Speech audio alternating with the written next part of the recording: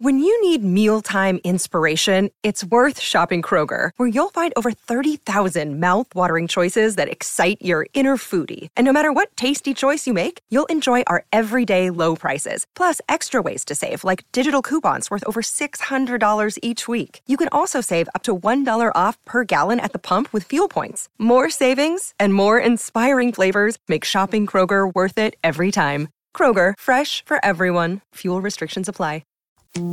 Getting you through your workday 1 hour at a time. This is Afternoons with Staffy on SENZ.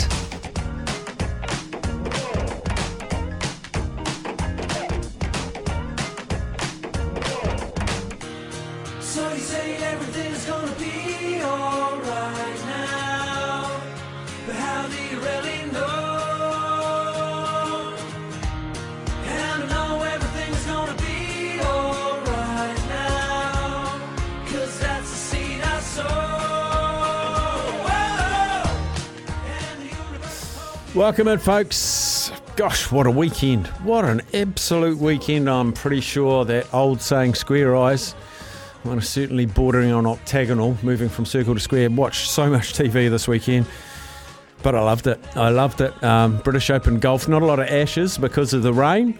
Of course, the FIFA Women's World Cup is just going from strength to strength, and some great matches today. 6 o'clock, Italy, Argentina. Fantastic football nations. Germany, Morocco. At 8:30 and 11 o'clock tonight, Brazil against Panama. That will have colour and razzle-dazzle. That will. Tour de France wrapped up. I'm hoping to talk to Corbin Strong, who's he lasted his whole first tour, which is just incredible considering his youth. And if you remember back to when I talked to Julian Dean on Friday, he thinks he is a special rider, and you learn a lot in 3 weeks in the saddle of... In fact, Jules has told me it's the second hardest bike race. Giro d'Italia or Tour of España. I can't remember which one he said was harder, but a lot hillier and a lot harder. But Tour de France is the most famous one, and Corbin Strong finished, I think, about 13th in the white jersey rankings. That's riders under 25. And I think Corbin's 21, 22, so he's got another 2 or 3 years in that jersey. Right, so lots to talk about. We won't take your calls initially like we do, because... studio guest coming up very shortly. After 1 o'clock, we'll take your calls on the back of that. Between 1 and 2, we'll talk to Theo Doropoulos, former cricketer, 7 News cricket reporter out of Australia. Disappointing finish to the 4th Ashes Test, with Manchester's very famous rain interrupting play. Sort of fizzled out, but Aussies have retained the Ashes, so they will take a big tick from that. And Mondays at 2 o'clock, Lewis, or is it Louis Brown, will put the end to that dichotomy of what to call him. I always call him Sharky because that's his nickname, but Lewis or Louis, we'll find that out just after 2. Of course, he played for the Warriors and the Panthers. I think he played for the Sharks, the Kiwis. Played for, I think, Manly. Yeah, he's a bit of a journeyman.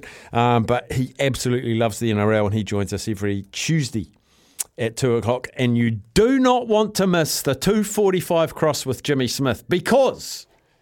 our very own Sam Hewitt commentated the Warriors Canberra, and Jimmy Smith, for the Australian audience, commentated Warriors Canberra. And I've secretly asked his producer, like the equal of Sam over in Australia, cut off the Sean Johnson drop goal, and we'll compare the enthusiasm. I haven't heard Jimmy Smith's one yet. I've certainly heard Sammy. It's gone around the world. So that's at 2:45. But we're going to stick with the One New Zealand Warriors and Rugby League. And it is a great pleasure to have CEO Cam George with us. And Cam, look, you've earned a day off. It's bye week, but you've chosen to come and have a chat with us. Yeah, why not? It's always good to come in and see you guys. You're big supporters of sport, and in particular Rugby League, and it's just great to be here talking all things One New Zealand Warriors this week. Can you quite believe how well the club's going? I think internally we had optimism. We had a plan. We had a really good feel around the people that are in the right positions, and but that's all in theory. To go and then put it into play, and the footy teams just performed really, really well, and the off-field stuff with the staff and their planning, and the way the fans have just reconnected with us, and we've reconnected with the fans. It's been our whole goal this year. So to do it in the way that we're doing it is just outstanding, and we're really proud as a footy club, but got a long way to go. Where you've come from a year ago today, it's chalk and cheese, Cam. Like, you can do all your planning, you can put all your chess pieces on the chessboard, but man, are you pinching yourself that it's come so quickly? Yeah, look, I think when I cast my mind back 12 months, it just truly was rock bottom for us. We were in Redcliffe. I was only talking to Stacey Jones about it the other day. Him and I were living in this house, and we were just having problem after problem after problem, and we were sort of getting closer to home and all that sort of thing. But we were just wishing for greater things and better things to come. But we certainly didn't think we'd be, be where we are now. We certainly knew that with Webby and a few other people and a few changes that were made and being home and all that sort of thing, that we'd have remarkable improvement. But just to see the response from the club around a lot of changes that we have made on and off the field, if I cast my mind back 12 months ago, I wouldn't have thought, honestly, we'd be in this position, but I knew we'd have a great improvement in us. I was talking to a mate on the weekend who said it almost feels like a cult at the moment with the fans. Like they're all back in droves, and just the passion in it is something like I've never seen before. And you used to always say that you're going to win people back by winning games. That was almost your number one thing. Is that what it feels like, that just winning has led to that, or do you think there's other things going on as well that have contributed to it? Yeah, I think winning breeds belief, throughout the whole organisation. And what I've seen, once we started getting some really good results on the field, it had all the staff around the organisation starting to believe in, who we stand for and what our identity is and so on. And the pressure this year and the plan this year was to really reconnect with our fan base. And to do that, we wanted to build an event around rugby league. So every time you came through Mount Smart Stadium, the experience brought you back. You then became ambassadors for our footy club to go and grab your mates and bring them to the next game and so on. And you would have seen that, if you've noticed, that we do a lot of ticket offers and so on. It ain't about the money this year for us. It was always about getting as many bums on seats as we possibly can. So winning helped that. But then when we got them there, we wanted to create this experience. And I feel like that winning is getting the people to the game, but the experience they're getting is getting those people back out in the community saying, you've got to come to a Warriors game. It is unbelievable. And the atmosphere that was there on Friday night, just gone, where we eventually beat Canberra, was unbelievable. We had 20-odd thousand people there, but they certainly made it feel like there was 50-odd thousand people there. The excitement and so on was great. So whilst winning brings them there, the belief we've got in building an event around it has really made our fans, enjoy it. The team song, the song from In the Sheds, which everyone's been seeing on a week-to-week basis because it gets posted all up on social media, but playing it out over the speakers and having basically 20,000 people singing it at the same time was just electric. Where did that idea come from? Was that? Yeah, again, within the office. The young staff and the game day staff, Simon Barrett, Jackson Baker, Glenn Harris, they put their heads around this. We again, this has been the goal. Let's be creative, let's be innovative, and let's get stuff happening. And to do that, I don't think we can not do it anymore. No. I think it's something that the feedback we've got is unbelievable, and the coverage it's generated. I think the guys were certainly in there this morning already looking about how we can make that better and change it, that it's actually a go-to moment in our stadium before or after the game for every fan to be there to be a part of it. Talking to Cam George, CEO of the Warriors. Cam, the financials, like, I'm always amazed, like, you'll have a win and then you'll have a 24-hour sale, $10 for your kids and $20 for you. Is it sustainable? Like, are you touching black, or are you still red each week? No, it's sustainable. It's the model. Like, so It's like anything. You look at shopping centres, the main purpose there is to get people in the doors, and then, everyone can enjoy the experience and the shopping. They'll come back. We want 25,000 ambassadors leaving our stadium, going out and selling our game day experiences to everyone. So, we're not going backwards, we're going forwards, because what happens, those people become fans, they become avid fans, their kids become avid fans, and our future looks really bright. So it steamrolls onwards and upwards in that regard, but then it flows onto other parts of our business. So commercially, we've got corporates and sponsorship ringing up every day, looking for opportunities and so on, because they've been there with their kids and they've experienced it. Now they want to bring their business.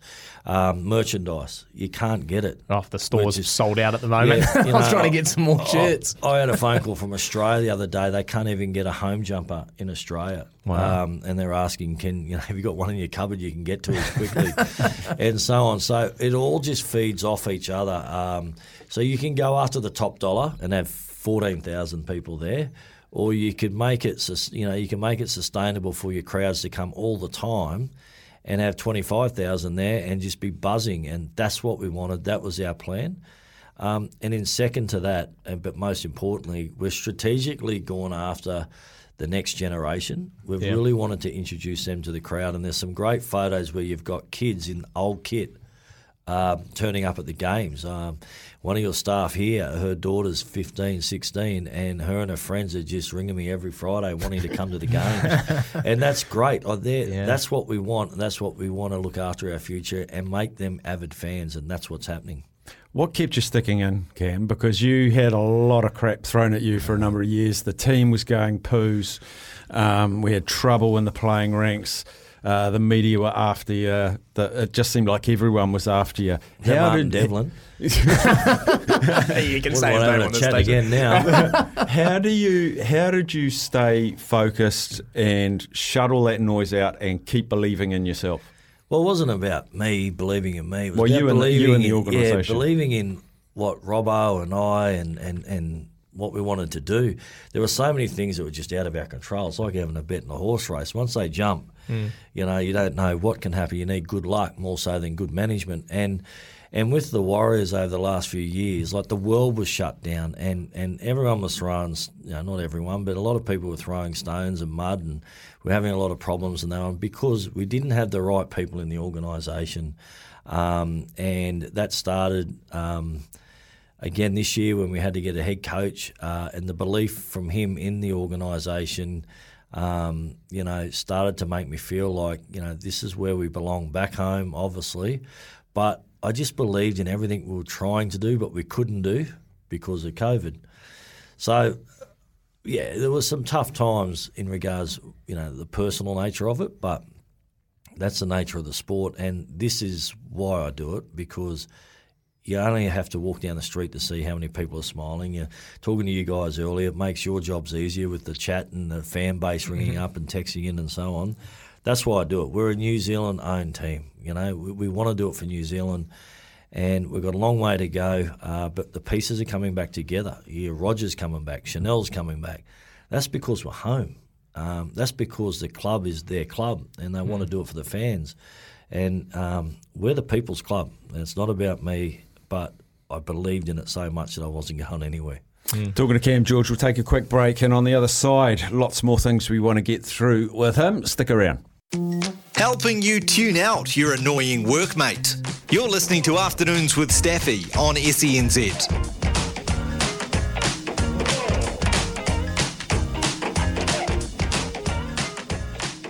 Welcome back in. Cam George sticking around with us. Cam, I wanted to talk to you about, might be touchy, the relationship with Andrew Abdo, because I remember last year I was doing sideline for one of the Warriors games, and he was just going, we're going to do something for the Warriors. The sacrifice they've made over the last few seasons. We saw all of those teams come out, and I loved it, with a circle around the team at the end of their games, thanking them for keeping the competition going alive. We haven't seen too much. We haven't seen a magic round. We haven't heard anything about a state of right. We haven't heard anything about coming back our way. Was it lip service last year, or can you see something on the horizon? Well, there's nothing, is there? It's disappointing. The game had the opportunity to really enforce it upon a lot of clubs because of the World Cup that's currently on. A lot of stadiums were shut. We tried every angle as a club to deal direct with clubs and so on. And the only thing that the NRL came up with for New Zealand was the All-Stars game. And it should be here. Don't think you're some sort of hero because you brought a New Zealand cultured team back to New Zealand to play in their country. It's like you're not going to give New South Wales a state of origin. Yeah. It should be here. So it's all the additional content. Hugely disappointed that we didn't get more. You've only got to look at what's going on now. You've only got to look at what this environment and what this country does for the game of rugby league. And, trying day and night to get more and more content here, sometimes it just falls on deaf ears. I've spoken to them about Anzac Day, but Melbourne Storm seem to think that they own Anzac Day. I think it's appalling we don't have a game in New Zealand on Anzac Day, so hopefully next year that changes. I've talked to, the NRL about a magic round for the NRLW. Let's give the NRLW their own market. No real response around that. Like this year, we could have had an NRLW magic round. How cool would that have been for women's sport and New Zealand to have that here in this country and for the NRLW girls and players. There's so much they can do. The state of origin, they should be trying to get it here. It's a new market. They take it to Adelaide. They can't even, like Adelaide. Christ's sake, how many Adelaide or South Australian-born people are playing in the NRL? Yeah. Compare that to New Zealand and the islands. Mate, this is their market. They're going to Las Vegas. At least come to New Zealand and give us something we deserve. And I think the state of origin would be unbelievable here. I've said it before, we should be Sunday afternoon here. Forget the time frames that they work to. Let's be different. We're allowed to be different. COVID showed us that. 4 o'clock kickoff here on a Sunday afternoon, or a 6 o'clock kickoff here, 4 o'clock in Australia, leading into Channel 9 News. It'd be bigger than in the grand final. It'd be awesome. Yeah.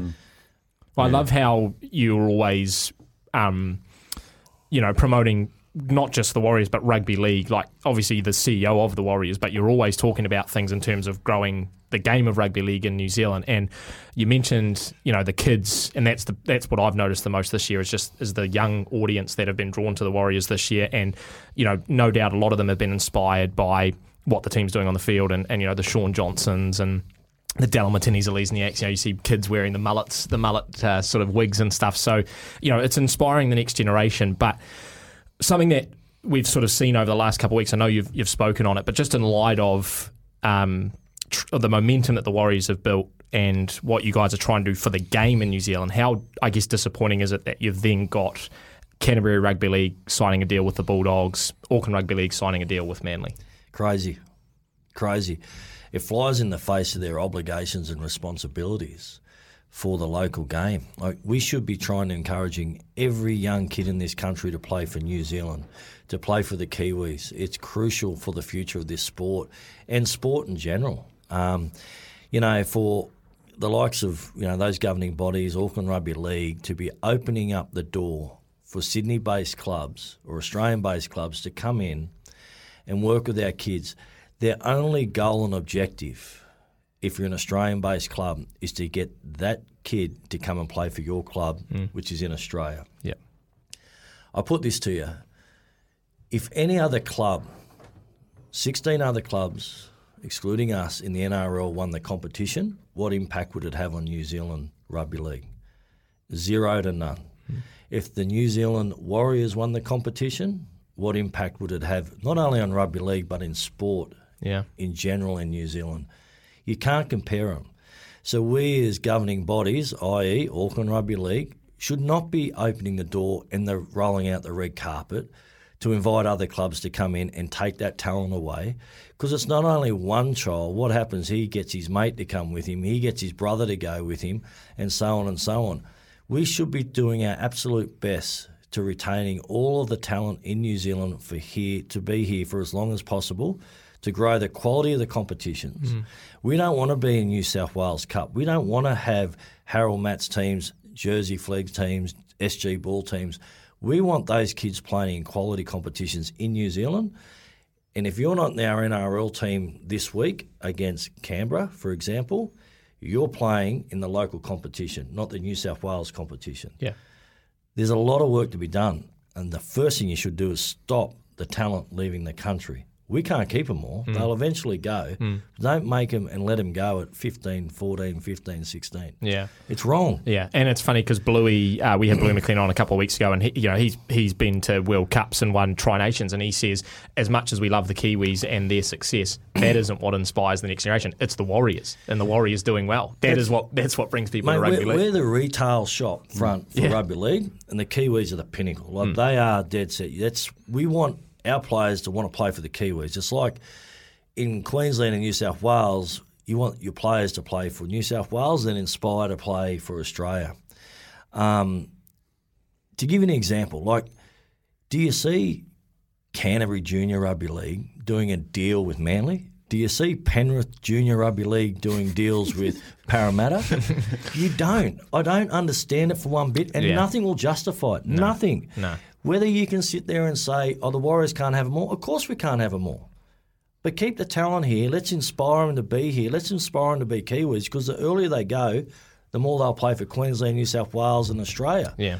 We're gone. Yeah. It's just absolutely ludicrous in my mind that we're opening the doors up and not protecting our talent here in New Zealand. So as the whole, there's no meaningful competition for our 22, 23, 18, 19-year-old league players. Because we've only got 30 in the Warriors. With so much talent in New Zealand, we need a meaningful competition underneath that, like the old Bartercard Cup, but Correct. a bit more zhuzhed up. So where does that responsibility lie, and where is it falling down that it's not happening? Okay, so we're having discussions with New Zealand Rugby League. Auckland Rugby League are involved in those discussions. We're trying to help them and get them to get up and get these competitions going, because it's going to be a 5-year investment strategy and growth strategy to try and get the quality to the level we need and other clubs in Australia need to leave that talent here to play locally.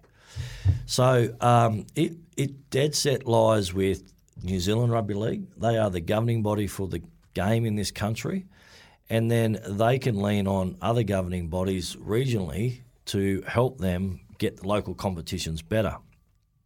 Greg Peters is doing his best. We're going through a bit of a process now to try and achieve that, but we're gonna need a lot of support, and that support doesn't need to open the doors up to other NRL clubs to say, come in, let's work with our kids, work with our coaches, and, take them. Take them, because we don't want to grow participation numbers. We don't want to grow talent and keep them here to have better competitions. So, the other concerning thing is that 16-year-old goes to Australia and has a bad experience. They don't come back. They don't come back and play footy here. You lose them to the game. Where everyone, and look at us most importantly, everyone is better off at home. Grow your talent pool, grow your opportunity. They will always go to Australia or other clubs if they're right, but let them be here and mature longer than going as kids. And we need everyone to protect the talent in this country to make it better for the competitions. Can we afford a comp like that in New Zealand? 100%. Well, why can't we? Let's look at the solution, not the problems. And there is solutions here. Everyone wants to talk about the history. There's some great history there that gives us the bones of what we should strive to get into the future again with some change. Commercially, I'm sure there's support. Well, with the momentum at the moment, surely. But NRL should be supporting it. Let's go there with a solution and say this is what we want in New Zealand, and let's make them pay for it. They help the states out in New South Wales. We are more crucial to their future than what Western Australia is, South Australia is, Northern Territory. We're equal to Queensland and New South Wales. Just look at our talent. Do you think there's responsibility on the NRL to stop the player drain out of New Zealand? Oh, I think so. I think some really valid points that we can explore as to why they should do that, and that is taking kids to Australia, putting them in schools over there and so on, doesn't always work. And then you lose them to the game in general. They're gone. They don't come back. And they're not playing in Australia because of their experience. They're not playing in New Zealand, where if you have better competitions here, and whether it's schoolboys right through to second-tier comps that feed into NRL clubs at the top level, we'll be much better off, and the NRL will be much better off because the talent will take on rugby union. Yeah. You know, we'll give the kids a better opportunity here if they don't want to play rugby union. Let's make us a number one sport. But to do that, we need those competitions. And when we have those competitions, we need ARL, Canterbury Rugby League, all those governing bodies to take ownership of the local game, not open the door and farm out all the talent. Just doesn't make sense to me, and it flies in the face of what their responsibilities and obligations should be to New Zealand. Yeah, let's hope we can get some sort of meaningful competition. Not a quick fix, but not a difficult fix, Cam. That's what you're saying. Absolutely, but it starts now, and it starts. Don't worry about trying to help Australian clubs. Let's help our own backyard first, and that'll all happen in the future. So it's a long-term approach, but it's got to start now. Quick break for news, sport and weather. We'll come back and wrap it up with Cam George, CEO of the Warriors. Right, great to have you back on board, Cam George. We're going to hold you a little bit longer. So many things we can talk to you about. You touched on before about potentially a magic round for NRLW in New Zealand. Now, we don't have an NRLW team this year. How far away is it? Oh, look, our plan is to go in the 25 intake, 2025, the NRL. We've had the discussions. We're planning for it. You know, we've employed Nadine Conlon, who's just an absolute legend of the women's game. And so we've employed her now in partnership with New Zealand Rugby League to start planning for that. She travelled to Australia recently to understand how the planning and the landscape's going to look like and what's best suits us and so on. So we see it a big part of our future. And look, we're just working to the timelines of the NRL. When their next intake will be of 2 more teams, so that's 2025.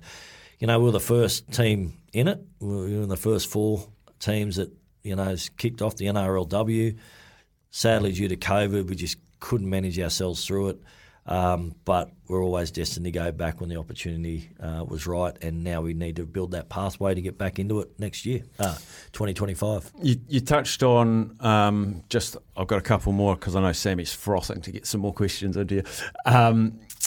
Roger's coming back. Sean's just signed for another year. I think we've got Tohu to lead into next year as well. The recruitment process is an ever-evolving beast because the iceberg's always melting and there's more coming up through the bottom. Is it an easier conversation these days given what's been going on the last 6 months with the club? Are they answering the phone and having discussions now? Yeah. Oh, winning helps that for sure. But, you know, Andrew McFadden's come back to the club as our head of recruitment, development and pathways, and he has been absolutely outstanding in setting up that whole structure with an amazing bunch of staff around him. And it's all about the people we have in the club doing that. And Cappy's got a tremendous eye for talent. And he really believes in the club like Webby, and him and Webby work hand in hand. Cappy being an ex-head coach, not only of here at the Warriors in particular, but senior roles in Australia, understands what Webby needs, and Webby really trusts Cappy's view on that selection process.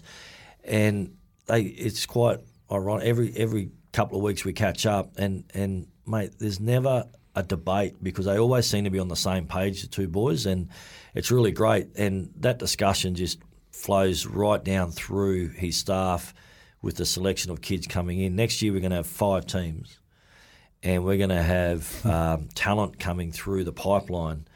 And Cappy's job is to make sure we get the best talent in New Zealand into our pipeline, and then it's our coach's job to develop them.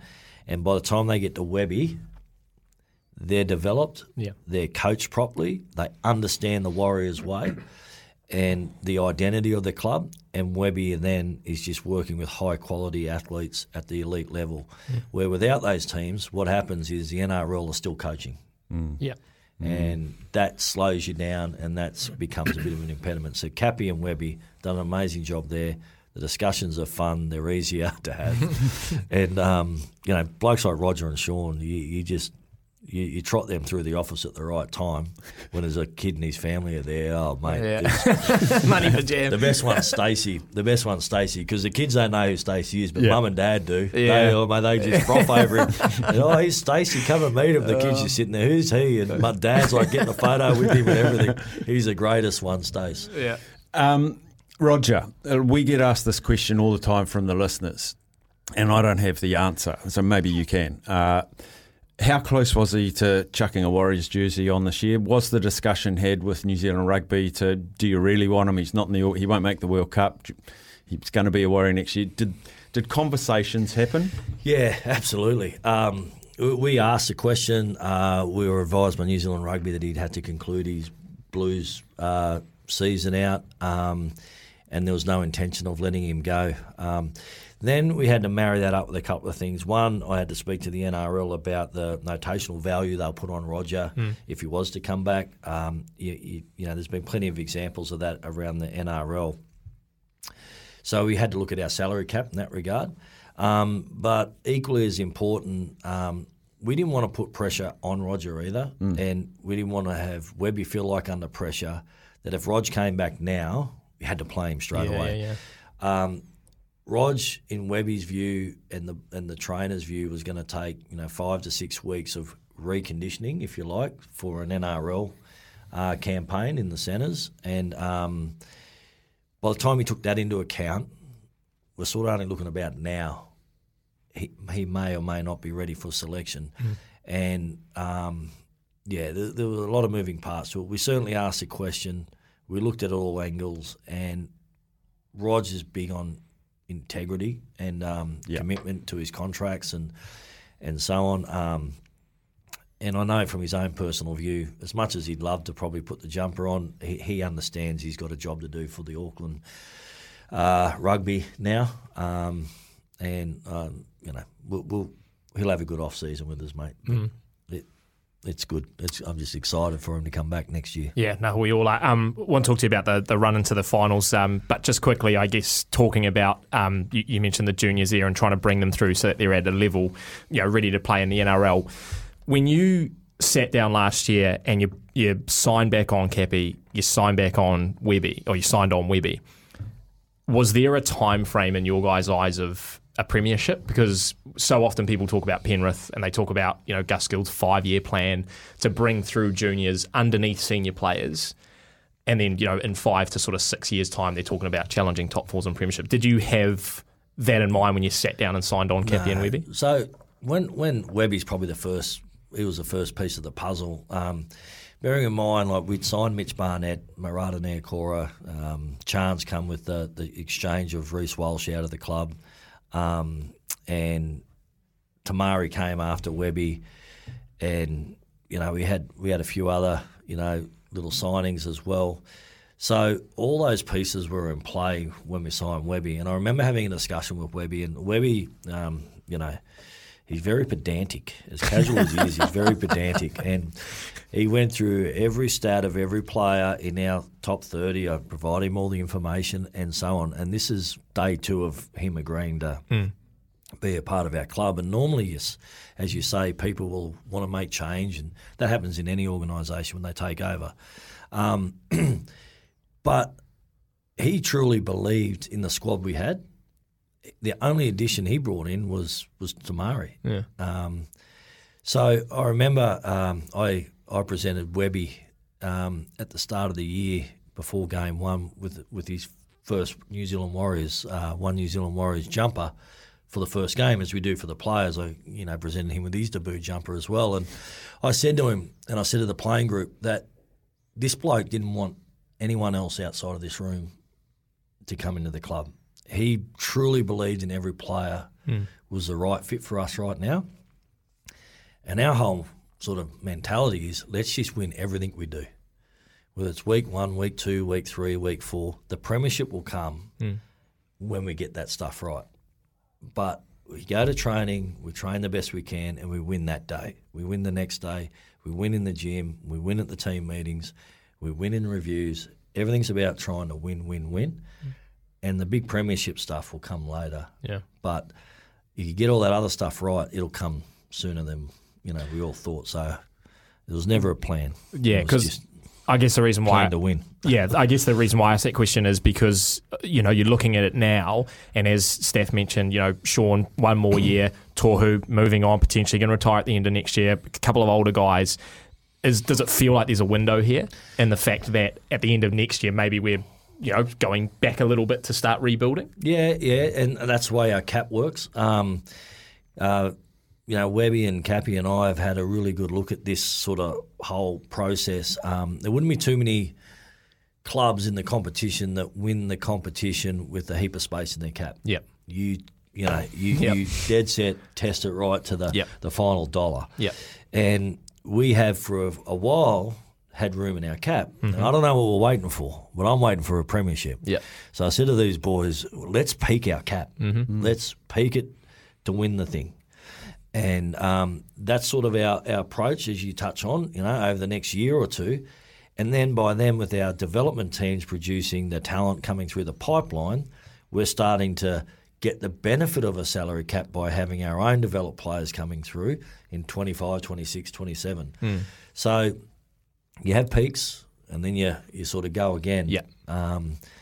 We're getting there, and we're really excited with what's happening, but I'm just so excited about the talent in our pipeline that Cappy and the boys have got ready to come to the Warriors over the next couple of years. So, bit of salary cap for next year. Could we see maybe a couple more signings, do you think? It never, ever stops. I think we talked on the recruitment stuff, but you can sit here and say we're locked in. We don't have a spot. We know that. But that doesn't mean something doesn't change. And that can be for any number of reasons, and I've experienced all those reasons the last 3 years. But you can't sit here and say we're not going to sign anyone or we will sign anyone. We've got no spots left, but I'm pretty confident we're going to be very stable, which is really cool. But it's rugby league, isn't it? So I'm not foolish to think that things don't change from time to time. Cam George, taking a lot of your time. I've got one request, not a question, one request. Can you give us an up the waz? Mate. Your best up the wires. Up the waz! Yes! Love it. Cam George. We'll take a break. I'll show Cam out the door. Thanks heaps for your time, buddy. We'll come back after a break. Getting you through the day like a hot cuppa after lunch. You're listening to Afternoons with Staffy on SENZ.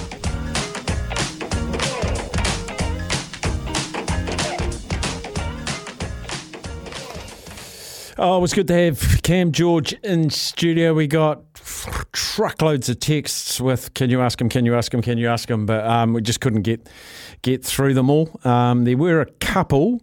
One of them from Goose saying, can you ask Cam whether they've done some different things this year around social media? It seems to be the best in the NRL now. They've got a new person looking after their social media. Mate of Sammy's actually doing a fantastic job. For me, guys, about the Warriors, the winning has been great, but even better has been the effort. Don't really care what happens as long as the effort is there week in, week out. Let's, can't read that word, let's just make it, let's jolly well go from Jared. Does the stadium keep the extra seating indefinitely? Go the Warriors. We asked him about that just as he was leaving because I read that. They are evaluating it, but it does take away from that sort of family zone interaction type stuff. And it costs a lot of money. Costs a lot of money to keep it there, like rental, etc. And unless it was fully packed, which would be 30-something thousand, I guess it's a watch this space. Dale.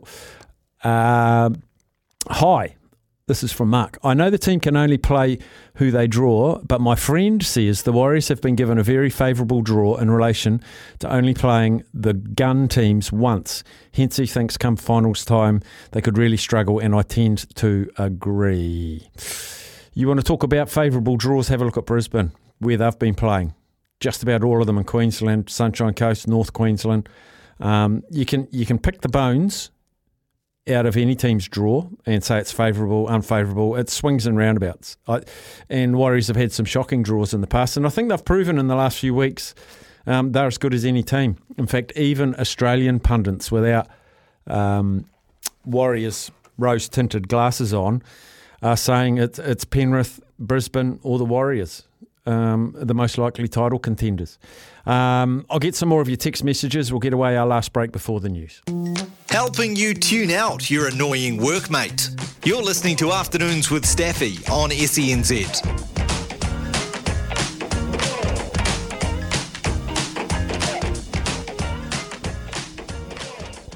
Just one other thing that we talked about as Cam was leaving, Sam, was about a text message that came into the station earlier this morning about the semis. Yeah, there was a text that came into Izzy and Kempe asking or suggesting that the NRL doesn't want, if there is a semi-final in New Zealand, a home semi-final for the Warriors, that they don't want it at Mount Smart, which completely baffles me because stadiums like Penrith only seat about 22,000, so it can't be a size thing. But I think the NRL is probably just getting a bit greedy there, going, oh, well, let's go Eden Park and try and get 50,000. I don't think they'd get 50,000. I don't think you would either. They might, but why would you take it away from the spiritual home and the home where they've played all of their home games apart from the Napier game? And the Wellington game. It would be it'd leave a very sour taste in my mouth if that's what the NRL did. And the Warriors organisation been very faithful to the faithful. It's like holding your 21st at your best mate's house instead of your own house. You just don't do it. You just don't do it. I'd love to get your calls on the chat with Cam George. We've got the news, but give us a call. 0800 150 811. Any points you want to talk about? This is Afternoons with Staffy on SENZ.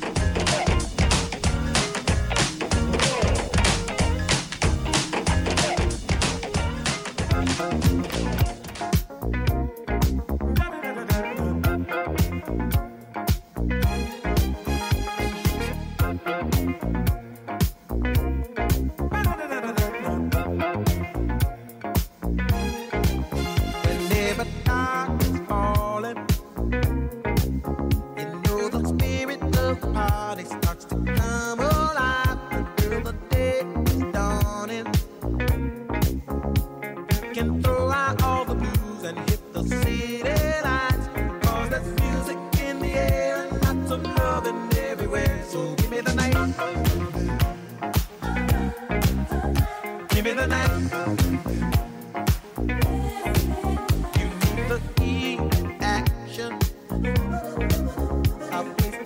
A bit of Georgie Benson, how good. Sam was saying, who's the singer? I had a mind block and he had to tell me in headphones. Georgie Benson. Number of text messages, but you're welcome to call. 0800 150 811. A lot of mileage covered there with Cam George. James says, hey, how do we go about getting access to the home base at Let's Go Media Stadium to watch the boys? There's a competition, isn't there, Sam? You ring the fan line and say why you're a deserving member. Is that the one? Yeah, there is one, isn't That's there? it, yeah, 0800 37 Go Warriors. There it is. Let us know why you're the Warriors one big fan. Yeah, let us know why the Warriors are one big fan, James, and you and a group of others can get into that. Cam is 100% correct. Staffy, please get the ARL on the radio and hold them to account. Cheers, Dave. Have we ever tried to get Andrew Abdo, Sammy? Okay, look. I've tried many times to get, not as many times to get Andrew Abdo. I have tried a couple of times, and I've tried a lot of times to get Peter Volandis on. And, I'll tell you a quick story, if I may. I'm not going to mention the guy's name, but the media guy who runs the NRL media comes back all guns blazing. Yeah, mate, no worries. Let's make it happen. Okay, great. We talk for a couple of weeks, and it's like, how does next Thursday sound? 10 a.m. He said brilliant. Yeah. Brilliant. Next Thursday, 10 a.m. Fantastic. Can't wait. Gets close to the time. Hey, mate, what's the go? Can we have his number? Can we do that? No response. Gets a day out, mate. Just checking back in. We still on for tomorrow, blah, blah. And then you get a message later that even be like, hey, mate, sorry, we've had to cancel this. Maybe next time. That's happened to me a million times, right? A friend of mine who works for another media organisation in a group chat that we've got messaged one day saying, we've got Peter Volandis this Monday. And I was like, well, we'll wait and see. He was like, what are you talking about? And I said, well, I've had Peter Volandis about 3 times. Had, quote unquote, Peter Volandis 3 times.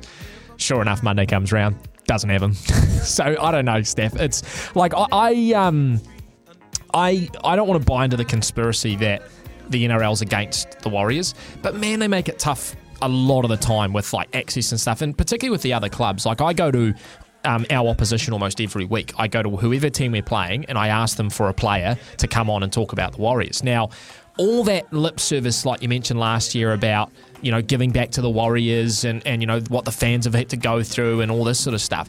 And then I go to their media managers and ask them for a simple player interview for 5 or 10 minutes, and either I get no reply or I get a, sorry mate, can't do it, or, too busy, whatever. And I'm just like, how hard is it for them to just help promote the game a little bit? Like I remember when we had Adam Reynolds, and some clubs do it better than others, but we had Adam Reynolds on with the Brecky boys ahead of the game in Napier.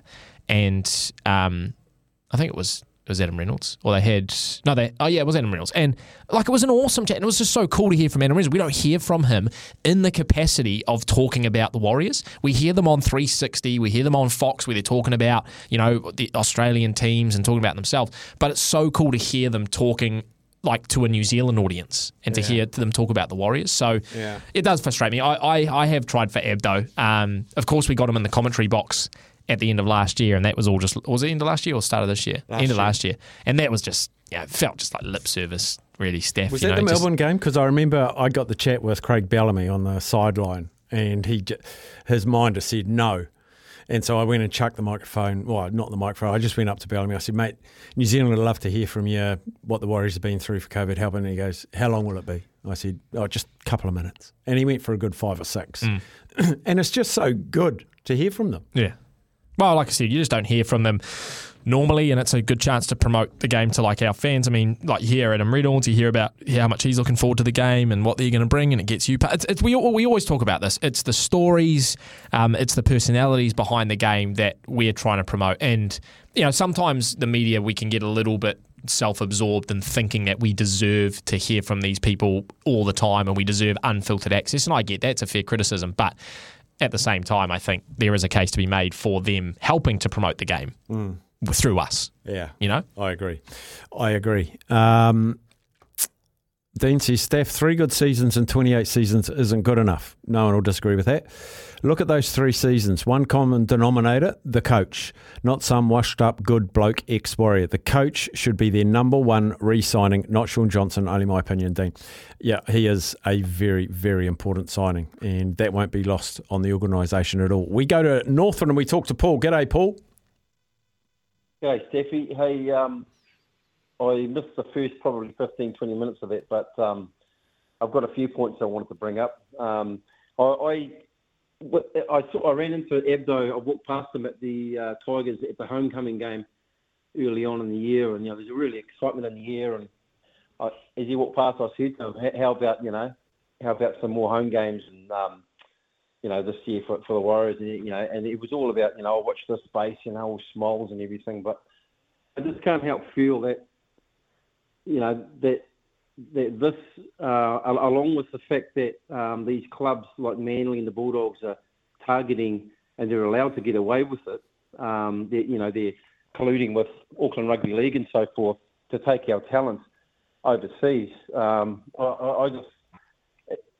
me, it just doesn't line up, and it just comes across as self-interest. I mean, I know that they're an organisation, they've got billions of dollars in TV contracts, they've got to look after the game, but don't talk about the New Zealand Warriors and what they've done for the game, and they've kept the game alive during COVID. We'll look after. We're going to do this. I've seen nothing. No one's seen nothing. And the thing was, while we were doing it, I felt like we were paying it forward, but we've paid forward and got nothing. We opened our savings account, we're in overdraft, and we're just having to battle up that hill on our own again. We don't want handouts, we don't want favours, but we'd like a little bit of something. Well, at the end of the day, you look at how many young Kiwis go to Australia and what they call, the browning of the NRL, almost 50% are Pacific Island or Māori players in that competition. It's just, they need to do more. I was hoping that you'd ask Cameron George. By the way, he's a fantastic operator. I was hoping that you'd ask him about a second team in New Zealand, because I think that's what's needed. There's no doubt about it. And, yes, the NRL are considering it, but we need a second team here in New Zealand, and for young kids to aspire to. And, that's a no-brainer for me. Yeah, I think if that, I don't know if you were listening in when we were talking about a meaningful second tier underneath the Warriors competition. If there was a second team, I think that would expedite that high-level domestic competition that CAM and New Zealand Rugby League are working on. But great points, Paul. We've got to keep going. Thanks heaps for your call, buddy. Cheers, buddy. We'll go to Scott in Wellington. G'day, Scott. Hey, Steph. How you going? Good, buddy. Yeah, fully agree with that last caller. A second team, there's the talent here for it, and that would probably help. Not having the Sydney-based teams coming into the likes of Auckland and Canterbury Rugby League and taking those players so young. And I mean, Christchurch in general would be the perfect place for it. As much as I'd love one in Wellington, I think it would work better out of Christchurch. Just having that North-South Island sort of rivalry there as well. So definitely on that side. And I think, obviously with the NRL, it does become frustrating in terms of they're happy to take as many dollars as they can from the New Zealand broadcasting deal and all of that. And, majority, or almost, I think it's just over half of the players now coming out of the New Zealand or the islands and that, but they don't really give us much in return. And as you say, we don't want anything extra. But, you think it would be in the best interest of the NRL to help promote and grow the game here, not just at a domestic level, but at the international level as well, because there's so much potential here, and it seems more logical to do that than grow, take State of Origin to LA and that sort of thing, or even, as Cam George said, to Adelaide. The market's already here. It's simple. It just needs a bit of help. Yeah, I agree. It's poised. It's ready. You have not got a New Zealand sporting public as absorbable for rugby league content ever, I would say, in our history than we've got right now. Exactly. And I think at the moment, help it with the Warriors on the role that they're on really obviously helps that as well. But I think one thing they've always done, and I've spoken to you about this before, is it's the engagement, and that's one of the things the Warriors do so well. And I think they, listening to that with Cam George, the thing is they understand that it's the fans that make the club. If you don't have the fans, they don't come. You've got no product at the end of the day, and your players aren't going to be paid what they're getting paid today. And a lot of sports teams and different competitions do forget that at the same time. Bang on. Good man, Scott. Thanks, buddy. Thanks, Steph. Have a good afternoon. You too, bud. We'll go to Waikato, talk to Brent. G'day, Brent. How you going, bro? I'm awesome. That women's team I watched yesterday, what a phenomenal performance that was. I'm a bit scared now with the old women's beating Canterbury and then watching that. What did you think about that? And the Farah Palmer. Yeah. It was good. I enjoyed the Farah Palmer Cup on the weekend. I didn't get to watch as much as I wanted to because there's so much else on. Yeah, I bet you did being a Manawa 2, man. I hate Manawa 2, but I won't say that to you on air. You just did. You just bloody did. 84-0. Ring a bell? Yeah. Yeah, no, I mean, right back from the 80s when you guys tried to take the shield off us, you couldn't get it. Oh, your time will come, mate. Your time will come. No, I'm pleased you enjoyed it, Brent. Yeah, no, there's some pretty good rugby around at the moment. I went and watched the game on Saturday, Melville versus Pataru. Pataru come up because we're in first division and we had a last couple of 3 years have been ratchet. But in saying that, Pataru come up, we put them away by 69-5. There's a lot of difference between the divisions up here, main division and all that. So it's pretty sad, but it's life. Yeah. But yeah, it's enjoyable, the old rugby at the moment. Good. I'm pleased you're enjoying it, mate. We had the Mulu parade yesterday, so we're getting all geared up and getting our boys and introducing the kids and all that and getting flags and a bit of a feed and all that. It was quite good buzz at Clauden's. Awesome. That's awesome. Yeah. Yeah. NPC time's my favourite time of rugby. Favourite part of rugby is NPC. Brent, we've got to hustle on. Good to hear you enjoyed your weekend, buddy. Thanks heaps for calling. Last one before the break, Graham, and Wairarapa. G'day, face. Hey, mate. How are you? I'm brilliant. It's the story. I thought just quickly, Ken George, he's always great to listen to. And if you cast your mind back, mate, he came to New Zealand, excuse me, from Racing Victoria to set up the Racing Integrity Unit. Yep. At the TAB for New Zealand Racing. And got to know him quite a bit then, because you and I were both working in that same building at the same time, and just such a nice guy and such a trustworthy guy. I just wanted to fly the flag for him because he copped a bit of flack a couple of years ago when the Warriors weren't doing so well. Now the Warriors are sailing high. Everybody's listening. But yeah, on another subject which you will love, and a little bit on the back of that last caller as well, I did a little bit of gardening yesterday, then the rain came, so I came in and turned TV on at 2:30 in the afternoon. Now, women's sport is alive and well, mate. On TV1, Sport 1, there was the Farah Palmer Cup, Auckland versus Wellington, which I watched the whole game and gutted that Wellington lost it in the last minute. I watched that game too, yeah. Oh, no, that was gutting. Sky Sport 2, Farah Palmer Cup, Harbour versus Northland. Sky Sport 3, Tauhui Basketball, the New Zealand women's and national competition, Kahu versus Tokomanawa. Sky Sport 4, NRL Women's, live from Australia. Sky Sport 6, LPGA replay. Sky Sport 9, hello, Farah Palmer replay of Tasman versus Otago. And just to rub salt into the wound, ESPN 2, live from America, women's lacrosse. And there was probably a FIFA Women's World Cup on Sky Sports Select as well. Oh, yeah, you're probably right. Number 50, is that 50, eh? Yep. Yeah. Awesome, yeah. But I thought, I'm just going to write that down because I know you're a real advocate of women's sport, but I just thought, wow, the females have certainly put a stamp on sport in the last couple of years, and it's great to see. Yeah, and I was also, a similar vein, I can't remember what day of the weekend it was, but 51, 2, 3, 4, 5, 6 all had live sport. And our Sky get a few barbs thrown at them from time to time, but we had 6 sports live on Sky at the same time at some stage during the weekend. It was hard to choose because I take live over replays anytime. But Face, we've got to scoot. Thanks for calling in, bud. Okay. See you, mate. Graham out of the Wairarapa. We'll take a break, and on the other side we're going to wrap up Test 4 for the Ashes with our great man Theo Doropoulos, Channel 7 sports and cricket reporter after this.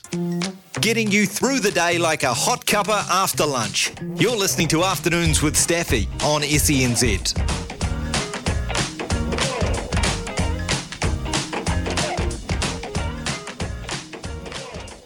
Just gone 20 past 1, and we're going across the ditch now to talk to 7 News cricket reporter Theo Doropoulos on the wash-up, and it really was a wash-up, day 5 of Test 4 of the Ashes. Theo, welcome. And was it welcomed with glee that you've held on to the urn, or would you have liked to have won it on the field, do you think?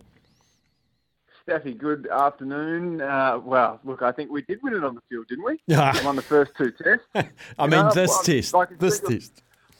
A lot of emotion coming out of England saying that it's unjust. Well, I think plenty of times England has been saved by rain. I think given what's happened, you just have to win the series. There are no rules that say you have to win the particular test that seals the series. So I think if you look across the board, yeah, Australia's had their moments of dominance, and so have England, to be fair. But all that matters is the little urn is in its rightful place, and Australia's got a 2-1 lead, and from my point of view, I mean, that's all that matters, really. They've earned the right to keep it. And look, a bit of rain, a bit of bad luck, it would have been a wonderful finish to the test. And England probably get up and we go to the Oval at 2-2, and then anything can happen from there. But look, that's the way it goes. Happy days, Australia. I know it's radio, but I can almost see the smile on your face, Theo. I think there was a collective clanking of glass when Australians put their champagne bottles in the recycling bins early this morning. It was great. It's been a brilliant series, and luckily we've got one to go. But yeah, I noticed a few prominent Englishmen. Piers Morgan was firing off a few thoughts on Twitter about how unfair life is. And look, I don't think there'd be anyone in Australia that agrees with him. That's the nature of the game, and you've got to win the first couple of tests to give yourself a lead in case this happens. And that's pretty predictable in Manchester at Old Trafford, isn't it, that you get a bit of rain and you budget for at least one draw in England. And luckily for the Aussies, it was when they really needed it. So, look, play on. Yeah, and those of us that looked ahead at the forecast and saw rain on the final 2 days and back the draw at 275 don't give a toss that it was a drawn test, Theo. What about the performances of the Australian team I know it was an abridged fourth test, but Marnus stood up. Who else featured for you? Well, Marnus was good, wasn't he? I mean, from memory, he hadn't made a score above sort of 80 for the last 20-odd innings. So that was enormous under immense pressure. Mitch Marsh, again, another half century. But I think the most disappointing part was the first innings where you look at sort of Marsh, Green, Head, all sort of got starts and then really failed to go on with it in a massive way, like Marnus. So put ourselves in a bit of a dicey position. And then I think if we look at what we did with the ball, it probably wasn't up to scratch. So I think from the series, Mitch Marsh's 100 at Headingley will probably go down as one of the great Ashes 100s. It's probably top 10 in Australian cricket, really. I mean, it's given the circumstances, and no other player looked like he got over sort of 20 or 30, and then Mitch come out in a session and belted 100. We go into a position and, you consider almost sort of that result nearly winning that game. So incredible performance by him to come in for Cam Green. And then, look, I think across the board, there haven't been too many sparkling performances, albeit somehow Australia has a 2-1 lead. So I think there'll be a few more question marks about the side going forward after this series. I think Dave Warner probably plays at the Oval, and then that might be it. I mean, I noticed he did say he'd like to retire against Pakistan in Sydney at the end of the upcoming Australian summer. Well, I don't know about you, Staffy, but I don't think many people in that sort of situation can dictate when the end comes for them if they're not going so well. So, yeah, I think the Aussies have a few questions to answer there. I think Hazelwood's been good. I think Boland's been good. The bowlers have had their moments. But, yeah, I think this test, England, fair to say, they definitely got the better of us. What happens captaincy-wise for the Australian Test team post-Ashes? I know there's a bit of speculation that Pat Cummins might step down. There was a bit of criticism with how he managed his bowlers when England were going after it. Do you think he's safe, and do you think he wants to remain captain? I'd say yes to both of those. Definitely safe. I don't think there'll be any form of axing of Pat Cummins. I think if he is to step down, it would be certainly on his own accord. But I just don't think he will. I know the guy, see him around, for a couple of years I come to Adelaide. I got to know him a little bit. He's a straight-up sort of operator. No real bluff about him. He's pretty direct, and he's a nice guy and well-loved in the Aussie change room. So, yeah, I'd imagine he keeps the job. And I think the difficult part for a bowling captain is he's trying to recover. And that was the criticism of his first appointment, really, is he's having a genuine new ball, out-and-out bowler as the captain when the other team's coming at you in the way that England does, which is really, it's reinvigorated Test cricket under our old mate Brendan McCullum. He's been fantastic, and that side has played so well. But whether the captain can just have a bit of a breather and assess what's going on when you then have to juggle your own bowling, your teammates' bowling, your field placings, and that's why he relies heavily on Steve Smith. So, no, I wouldn't expect there's a changing of the captaincy at all. I mean, he's got the best man or the second best man for the job standing at second slip there, lending some support. So the question will be what happens in the series going sort of beyond Pakistan, and eventually when Pat decides in 3 or 4 years' time what happens next, then Australia will be left with a pretty serious question.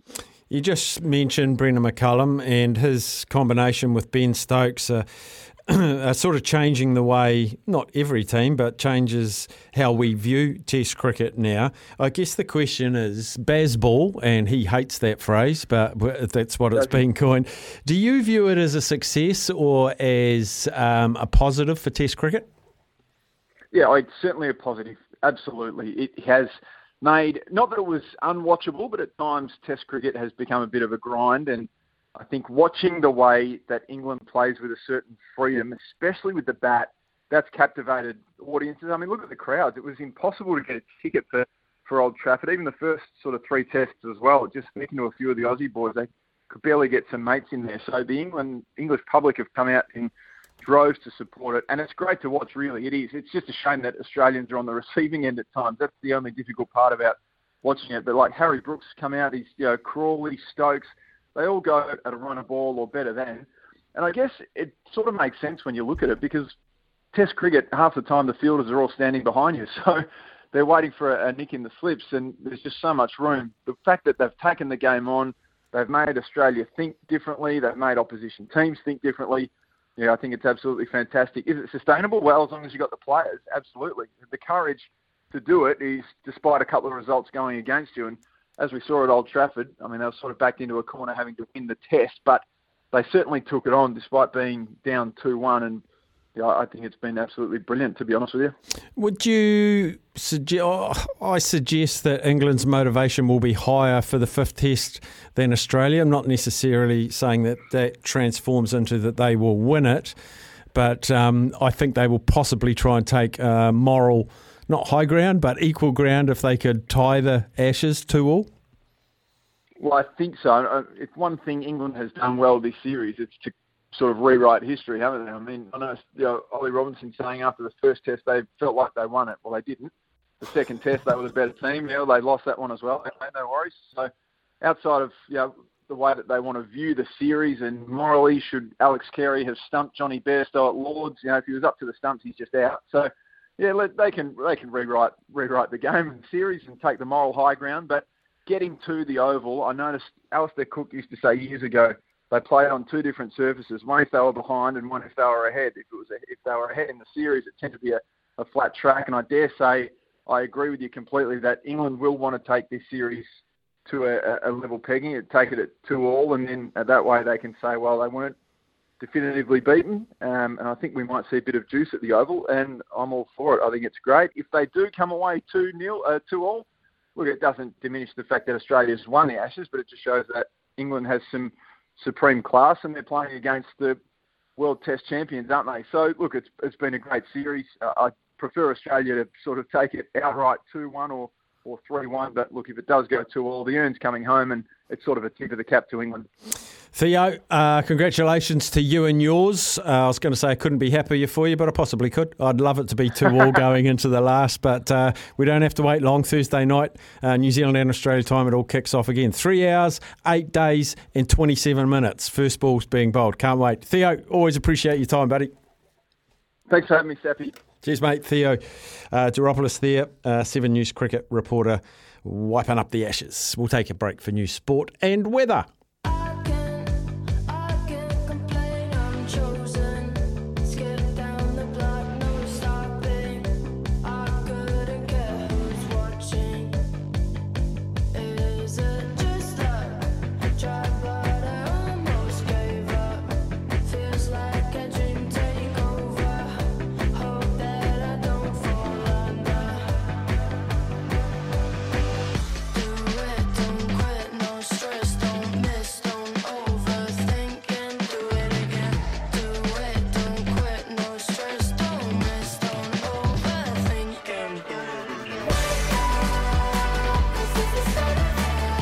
Lovely little flick. Chance for Smith. And she takes it. Sophia Smith. Smith with the shot back in. And it's gone all the way through. Who made the error? Haran 3-0. As it finishes, the United States 3, Vietnam 0. And it is a great pleasure to welcome in the Lady President of the United States domiciled New Zealand fan club, Casey Berrier, and 3-0 United States against Vietnam. I watched it. It was a little bit disjointed by the USA for big patches of that game, Case.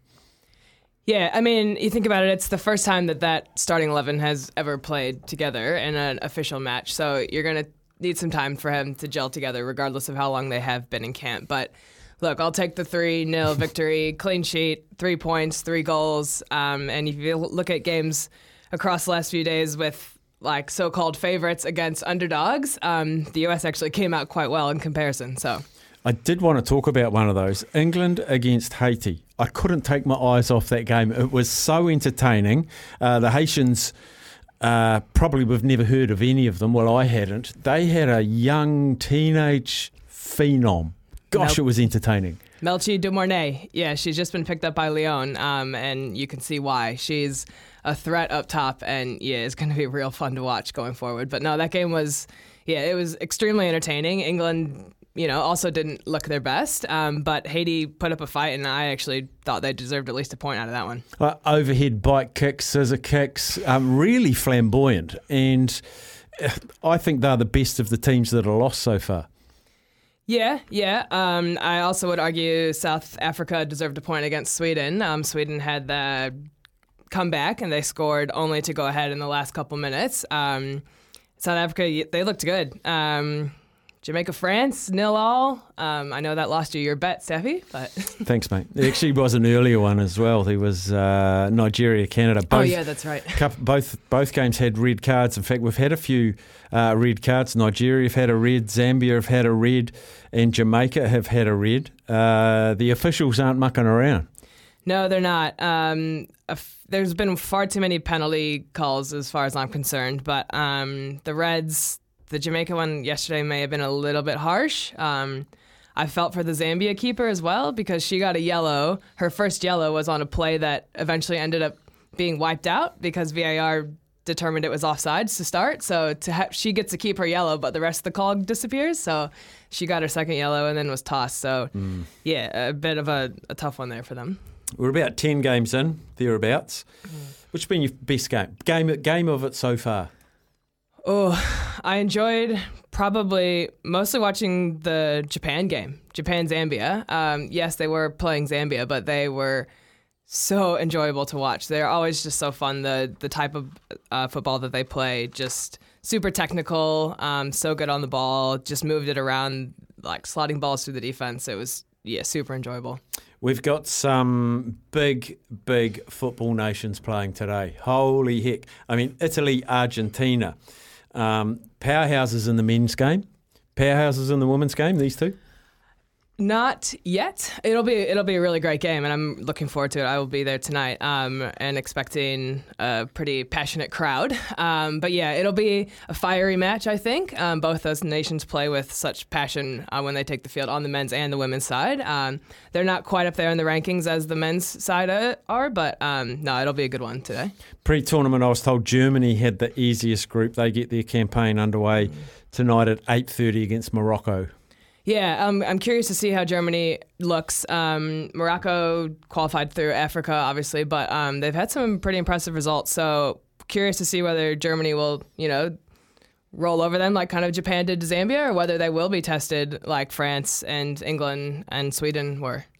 Brazil, Panama. Now that's 11 o'clock tonight, so I'm picking it's Perth or somewhere like that, is it? Yeah. Gosh, you want flamboyance, just those two names, Brazil, Panama. They'll know each other well.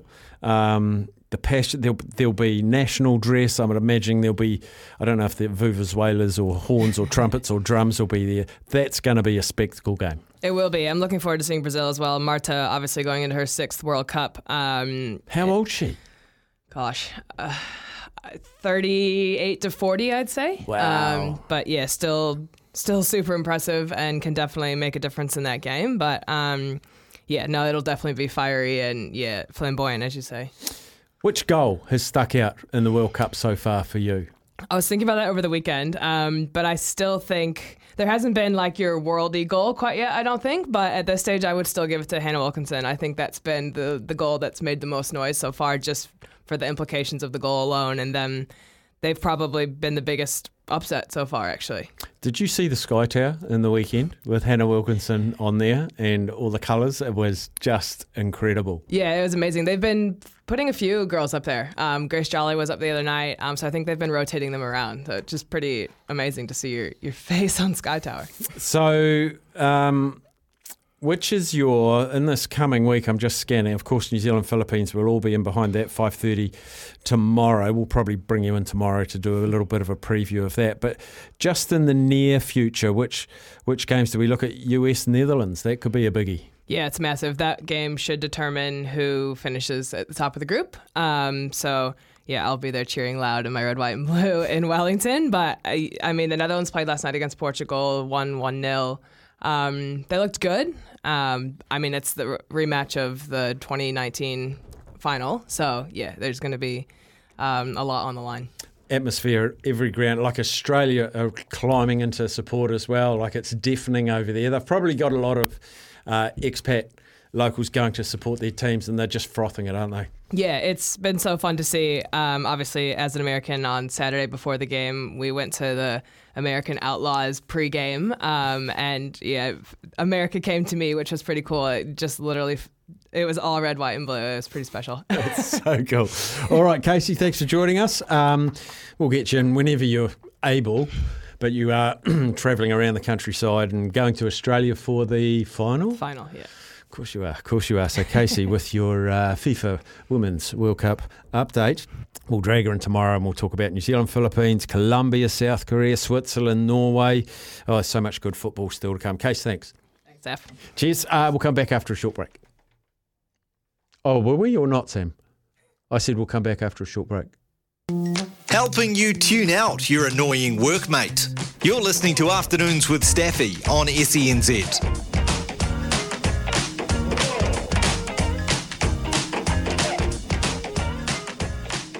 Ladies and gentlemen, I've just been handed an urgent and horrifying news story, and I need all of you to stop what you're doing and listen.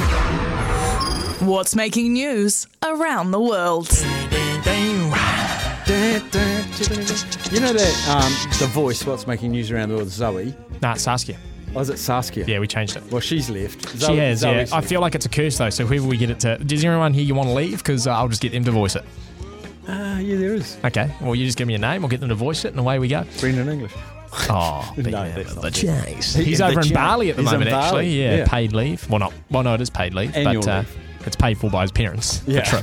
He walks around. I love Brendan. He walks around the office. He's so chuffed. He's such a nice guy. He walks around the office telling everyone about how he's got an all expenses trip paid to Bali. Yeah. Telling it all expenses trip. And I asked him, I was like, when you say all expenses paid, what do you mean? He said, oh, mum and dad. He's great like that. Oh, to be 21 again. Oh, to be 21. Now, I didn't know this about Lotto. I don't know if this applies to New Zealand staff, but certainly in America, if you sell the winning Lotto ticket as a store, you get a cut of the winnings. Does that happen in New Zealand? I think they get something little. I'm not 100% sure. I think there is Well, something it's there. only 0.5% for this particular small shop. Now, this small shop is in California. It's a mini mart. Yeah. So, just a little 7-Eleven dairy, right? Navo Herrera is the name of the man who sold a pretty innocuous Powerball ticket. It's 0.5% of the winnings, up to a maximum of $1 million. Well, he got his $1 million because the winnings were $1 billion. This is America. So I remember when I was driving through, I think I've mentioned this before, when I was driving through like Massachusetts and stuff, they got a big billboard up on the motorway that says like, Powerball winnings, and it's got the total. And it was always 300, 400 million, like every week. Here we froth when it gets up to 20 million. They get 300-400 million on a regular basis. Well, this one got up to $1 billion. He gets 0.5% of it, or up to $1 million. Well, he got, he probably should have got more, but he ended up with $1 million. So imagine just running a local mini mart. You sell a winning Lotto ticket and you pocket yourself $1 million. It's almost like playing Lotto without having to buy a ticket. You just sell it to everyone else, and then you just take a cut of the winnings. He's got far more tickets in the draw than you or Exactly, I. that's what I mean. By the numbers. But California's a big, big state as well, so chances, if not already absorbed, they'd be very high. So anyway, I just wanted to bring that up to you, Navor Herrera. Congratulations to your mate, and he says he's going to split the winnings between all of his loved ones. Oh. So he's not going to spend it on himself. What a great man. American TikToker by the name of Sassy Trucker, that's the name of the TikTok account from Texas, is trapped in Dubai and faces 2 years prison after screaming at an employee of a rental company. I don't know if you know Dubai staff, but they're a little bit strict on certain laws. And one thing you do not do is shout in public. It's exactly what Sassy Trucker did. Known for having 183,000 followers on TikTok, she, like I said, faces 2 years imprisonment for shouting in public. Wow. Because you're not allowed to cuddle in public. You're not allowed your arms in public. No, there's a lot of things. Yeah. Makes me sort of not want to go through there. And finally, sticking with America and Oklahoma, very American theme today, an Oklahoma judge has been caught during the trial of a man who was accused of domestic violence, was being caught on the security footage, scrolling her phone and looking at GIFs during the trial. So, she's supposed to be presiding over this very, very important trial and deliberating on it, and instead she was having a look at Sport Bible and everything else. Naughty. Did you know the people that invented GIFs? Yeah. They actually said it's pronounced GIFs. Yeah, I have heard that, but I'm not going to abide. I'll just stick to what I know, thanks, mate. Yeah. But yeah, the theme of that story, Steph, is that they're always watching you as well. So just be careful, okay? Just be careful. Fact. Please. Do you know what the name of the little dots above an I and a J are called? Not an umlaut, not an ampersand, not a... No. They are called, so people know what I'm talking about, right? Lowercase I, lowercase j, you get a little dot above Dot above it. It's called a tittle. So next time you're writing out your words, just don't forget to throw in some big tittles. So the word tittle's got a tittle? Yeah. Above it the does, eye? actually, yeah. Sort of inception. Wow. Yeah, there you go. You make me think every day. That's the plan. That's the plan. Go buy yourself a lotto ticket. Yeah, you know how I've got stuff up here at the moment and they just put up ads? Yes. You should see what ad it's put up here. I'll come in and have a look. Yeah, it's horrific. Back in a moment. Through the day like a hot cuppa after lunch. You're listening to Afternoons with Staffy on SENZ.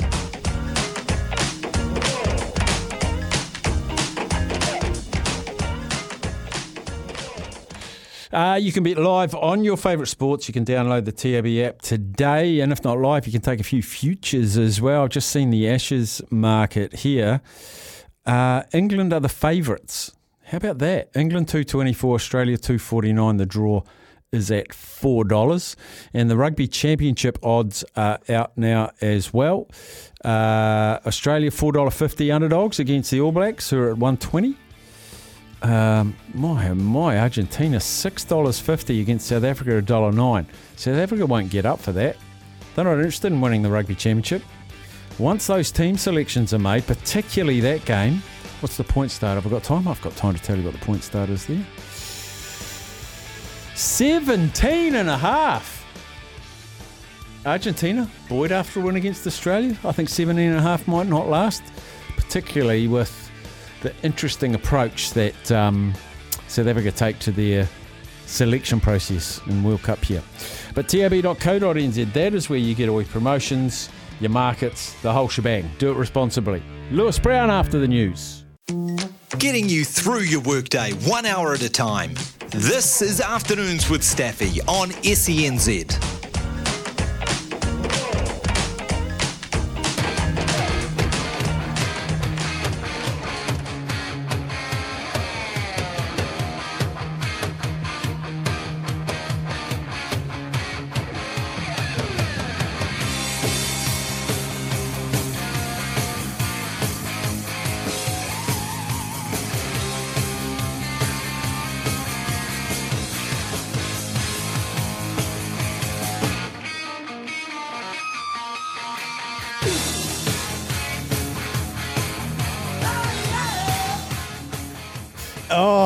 Up and about, just gone 2 o'clock. Afternoons with Staffy here on SENZ, and I'm so stoked that we've made this an institution on a Monday afternoon at 2 o'clock when we can head across the ditch to one of our favourite former Warriors Kiwis, and Mr. Al Brown joins us. Louis, there's been a big discussion in the office this morning. Is it Lewis?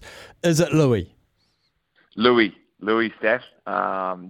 Only the old girl mum calls me Lewis, and that's when I'm in trouble, bro. So Louis nowadays. That now that I'm a little bit older, but I've actually got the old girl flying over from Christchurch tonight to come and stay in Sydney. So no doubt there'll be a few Lewises thrown around the household this week. That's exactly what you said, Steph. He said, I bet it's when he's in trouble he gets called Lewis by his mum. Yep, Lewis, what are you doing? Or if Ivan was like ever angry, bro, it was, can you come into the office? It was like, looks like I'm playing Auckland Vulcans this week, boys. Oh, that's so good.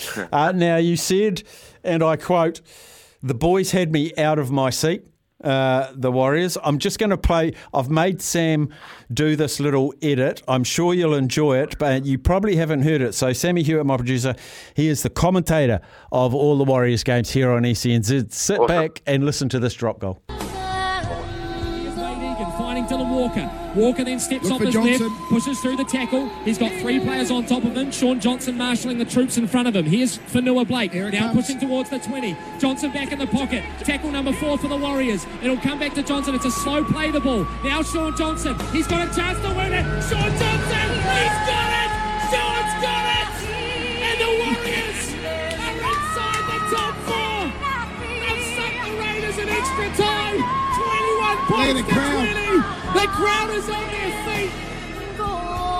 Oh, I just got goosebumps all over again, Louis. Yeah, just goosebumps, mate. And I don't know whether it was the commentary or the Celine Dion in the background. I think it was a bit of both, mate. It was a bit of both. Yeah. But well, you know the cool thing about that, obviously, getting the win, but I think it's the 3rd or the 4th time that that Sean is actually the Prince of Mount Smart. I reckon he's back being called now. He's actually put the Raiders out of their misery three or 4 times with 1 point, I believe. The amazing thing to me, Louis, is they scored in the 78th minute. The 79th minute, they had a conversion to kick it. All the momentum with the Raiders. I'm almost happy it went to Golden Point and we picked that one up because we've been getting out to fast starts, big wins. That was the vice on the plums, and we came out trumps. Yeah, I like you're totally right there, Steph. I think looking at position, like 54% compared to 46%. Completion rates, the Raiders were completing well. And probably for the first 20 minutes, 20 to 30 minutes there, we defended our line for for 30 minutes. And for the boys to continually to keep turning up for each other, I think it was a great way to head into half time. And then we sort of come out and sort of put the foot on the throat. And then like any Canberra team does, they're very they've got a lot of striker across the field, and Jack White scored that goal, and unfortunately for us, Croker missed it from the sideline. But I think if like a lot of people are like, the Warriors clocked off there, et cetera. But what people don't understand, you get to 2020 all, and you can sort of go into your shell and think, okay, here I am, like I'm trying to protect my lead, but the boys got together, they held their nerve, they were practicing in the off season, and the man's clutch, isn't he? He always comes up trump. He's got a great goal kick on him, drop kick on him, and just a great way to celebrate a great, another Friday night win at Mount Smart. I don't think I've seen so many games at Mount Smart on a Friday night. I wish they had them back in there from 2009 to 2012. Would have been nice. I don't know if you kept watching long enough, but they put the team song up on the big screen and 19,000 people sung the team song that is usually saved for the dressing rooms. It was fantastic. Yeah, I love it. I just got told then, but I think, you look, we talk about the team, but we've got to look at the club as well. I think a lot of credit's got to go to the whole club, the people behind the scenes. We've got to remember, 2 years ago, rugby league was non-existent for 2 years in New Zealand. And, the way that we've sort of come back and the marketing team with the Warriors and the success they've having this year, they're really leaning into it. And that's something that they can kick on for a long time. You talk about the Raiders, the Viking clap, the Sacramento Kings, they like the beam when they win. Just small things like that. And it keeps the crowd back. They want to be involved. They want that action, that hospitality that makes you feel like you're actually there, you're with it, and that's the boys would love having I think it was 20,000 people stuck around, and it was at the game there on Friday night, and to be able to celebrate that win, a gritty win, when all the positions are against you, but just so proud of the boys. Once again, the forward pack I thought was great. They had a big task ahead of them. Adam Fanua Blake stood up once again, 205 run meters, and just the way he gets quick play the balls, the ability to skip players. But the makeup of the middle of whenever him, Tohu Harris, and also Dylan Walker on the field, and when we come from a sideline, we have that strike rate. We have that strike coming back across the middle, and it's starting to scare a lot of teams. It's bringing that back row in a lot tighter, and we're finding some really, really good holes on the edges. And the way that Luke Metcalf had a lot of speed, the work rate of chance, and then the way that Sean's just sitting back conducting it, and And just the deception out of dummy half from Wei Ying, and he's really keeping the ruck, honest, and it's allowing those spaces on the edges to get a bit bigger. So I'm just so happy, man. Like, I'm really, really enjoying just watching my team go around, watching them win. I think we're second equal or second outright at the moment. On points. And, third equal. Yep. We're going into the bye this weekend, mate. Like, when's the last time the Warriors sat on 30 points? In July. So very, very happy. I'm just so stoked for everybody in New Zealand and all the supporters and the fans. But more importantly, just really, really happy for the boys and Shaun Johnson. I think he's really starting to find his groove. Once again in the weekend, sat back, took his opportunities when he needed to be, and didn't overplay his hand. And a lot of the boys are looking to him to step up. But there's other boys around him now that are stepping up and taking that the pressure off him as well. I heard Matty Johns, and while he's a funny bugger, he's a very, very good analyst of the game as well. And I heard him say last week twice on two different shows that as Shaun Johnson has lost his speed, he's actually become a better player, a better reader of the game. And I think that's a really good point. And same with Cody Walker from South, same thing, really good game managers. There's one thing you can't buy in rugby, or two things you can't buy in rugby league, Steph, and that's speed and time. And usually the funny thing is when you lose your speed, you gain time. And Cody Walker, and someone that really was a great exponent of that back in the 90s was a guy named Jason Smith, who played Queensland, quite big 5'8", but he just had time, and it held the defence off. And I think now, that the other teams aren't really pressuring Shaun, so he does have time. He's making better decisions. He's got movement around him, but he's still so sharp on his feet. He's still got his right foot step. His kicking game's so sharp. But as you get older in the game, your experience grows, your confidence grows, but you also just know your way around the field. His footy IQ would have grown. And, the last few years he's had it tough, but, he's starting to, the fruit's starting to grow on the trees for him, and he's certainly starting to pick it. It's great. I want to ask you about a couple of teams going in opposite directions, and that's the Sharks and the Cowboys. They sit Sharks 6th, Cowboys 7th. Cowboys are surging, won their last 5 or 6 games, I think it is. They're now arrived in the 8. They're not unstoppable, but, geez, they're going to be hard to stop. Yeah, just strike right across the field, isn't it, Steph? You drink water. He went into the New South Wales camp. He's come back out and someone that's gone to a camp and actually hasn't played and been an 18th or 19th man, when I went to the Kiwi squad, you actually do come back with a lot of confidence, just knowing that you're thought of in that arena. So, he's someone that's really stood up. This week they play the Titans, which, you'd think that they'd get across the line there, but we flipped the coin to the Sharks. And, seeing them yesterday against the Seagulls, Craig Fitzgibbon wouldn't have been very happy. He really, really prides himself on his defence. And, they've got a big task next weekend against the Panthers, which is going to be a big ask for them. So, if you look down past, third, it's still so tight. You're looking at us, the Storm, the Raiders are all on 28 points. And then you go to the Sharks, the Cowboys on 26, the Eels, the Rabbitohs are even outside the 8. And then you've got, teams loaded up on 23 points. So, I think the Rabbitohs will come home with a little bit of a strong sail once Latrell gets a bit more under his belt. It's going to be a great final series, but I'm just so happy with the way the boys, the DNA that they're playing with, the style of play that they're playing with, and they're only going to get better as the games get bigger and believe in themselves more. This week they get the bye, they get to work on their craft a little bit more. And, I don't think I've ever seen the odds so short for a Warriors win the title at $13 over here in Australia.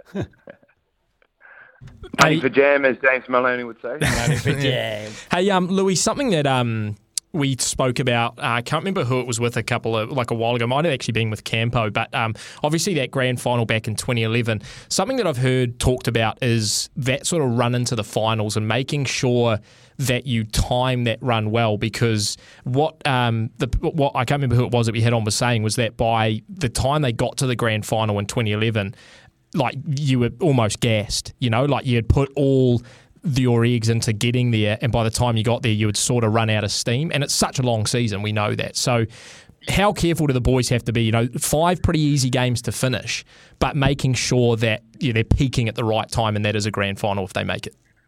Yeah, that's a great point you make there. Back in 2011, I believe our final series, it was the old system where 1 used to play 8, 2 used to play 7, and it was the 2 lowest losers, or the highest losers, got eliminated. And I remember week 1, we went up to the Suncorp and we got absolutely pumped by 40 points by the Broncos. And the year before, we actually had lost to the Titans, but there was it was still the same concept, but there was some wacky results, and we finished 5th or 6th that year, and we got chucked out the back door the first round of the finals. So that in 2011 we continued to play on throughout in Sydney each week. So that whole month, each game was in Sydney. And you're right, by the time we'd got to the grand final, we were gassed. And I probably believe, looking back on it, our grand final was the week before in 2011 against the Melbourne Storm. To the boys today, they're very lucky to have someone like Webby, who's been around the final series for the last 5 years. And he'd have that down to a T. He's been around the Penrith Panthers for, the last 2 seasons when they've gone back to back. And obviously they've peaked at the right time, and they continue to peak at the right time through those seasons. So I'm pretty sure he'll have that well managed, and making sure the boys got their recovery right. And just making sure that we're ticking all the boxes leading into these last 5 games. I know it's looking likely that we're going to make the finals, but we still we're a team that wants to go into the finals with confidence. We hang out, for once this season, we hang our hat on a defence. And I think that really, really wins games. It does. There's no doubt about it. We've got the third best defensive record in the whole of the NRL. And just, there was a 20-minute period, like I mentioned earlier, in the first half where we could have let them score and gone into half-time and be happy with that. But, the boys just keep turning up for each other. The scramble's great. This the urgency to get off the line and actually complete the tackle. I think, that's where we'll be able to really tighten the screws the next 5 weeks. And that's really, our defence and getting that down pat. Because when we come to the final series, that's where the quality teams come out, the experience.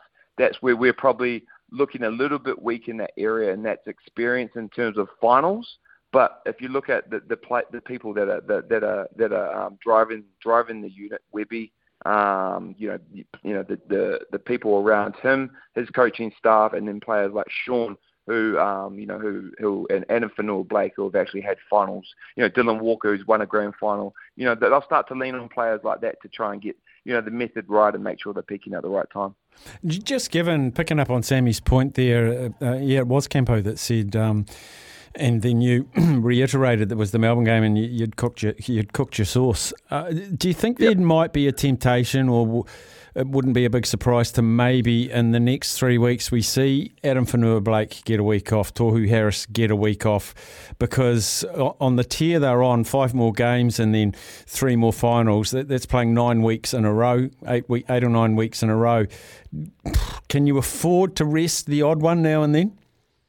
I think maybe, you don't want to get into that habit. I just mirror what Penrith have done the last 2 years and their formula to go back-to-back. They didn't really risk many players leading into the final series because each game sort of counts as another game to get your combinations better.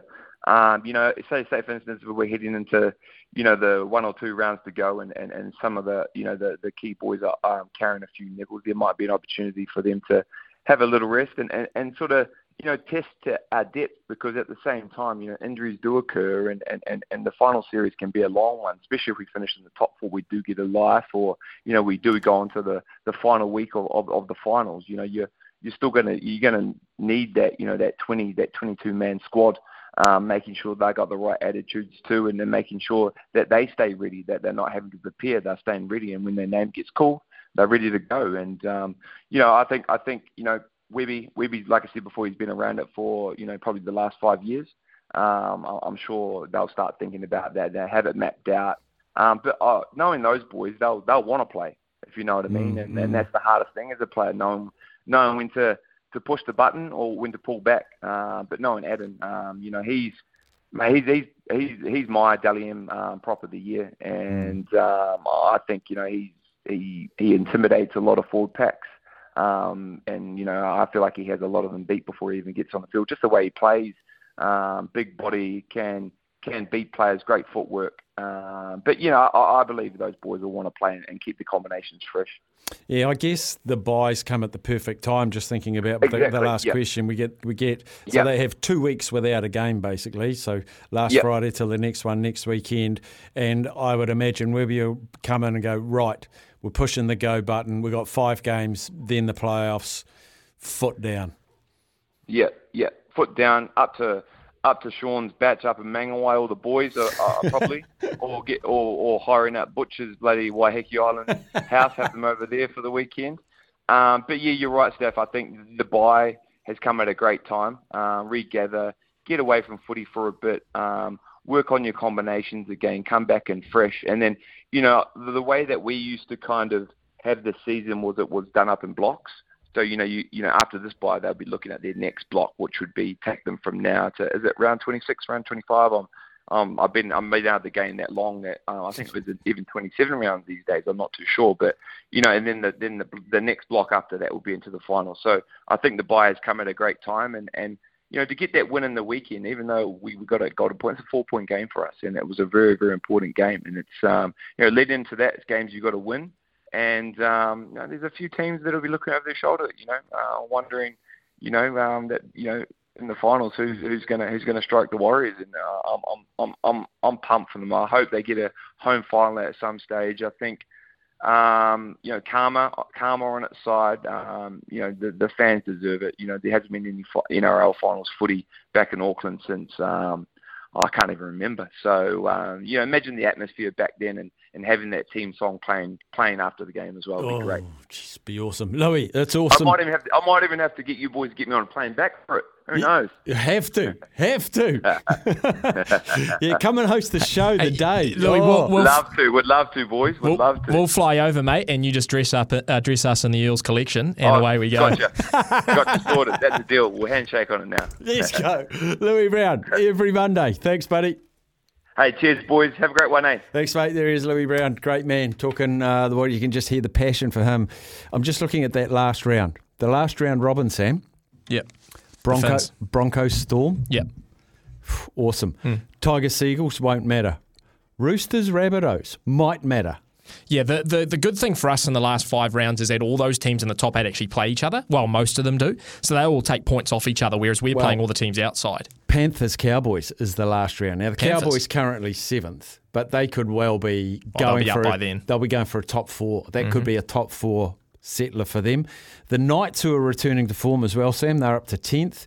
Titans Bulldogs won't matter. And Raiders Sharks, that could potentially be playing for a top 8 spot. I think Sharks are gone, eh? I do too. I think they're gone. I think they've done their dash. Yeah, I think we're gone too. You see Nico blowing up at the referee?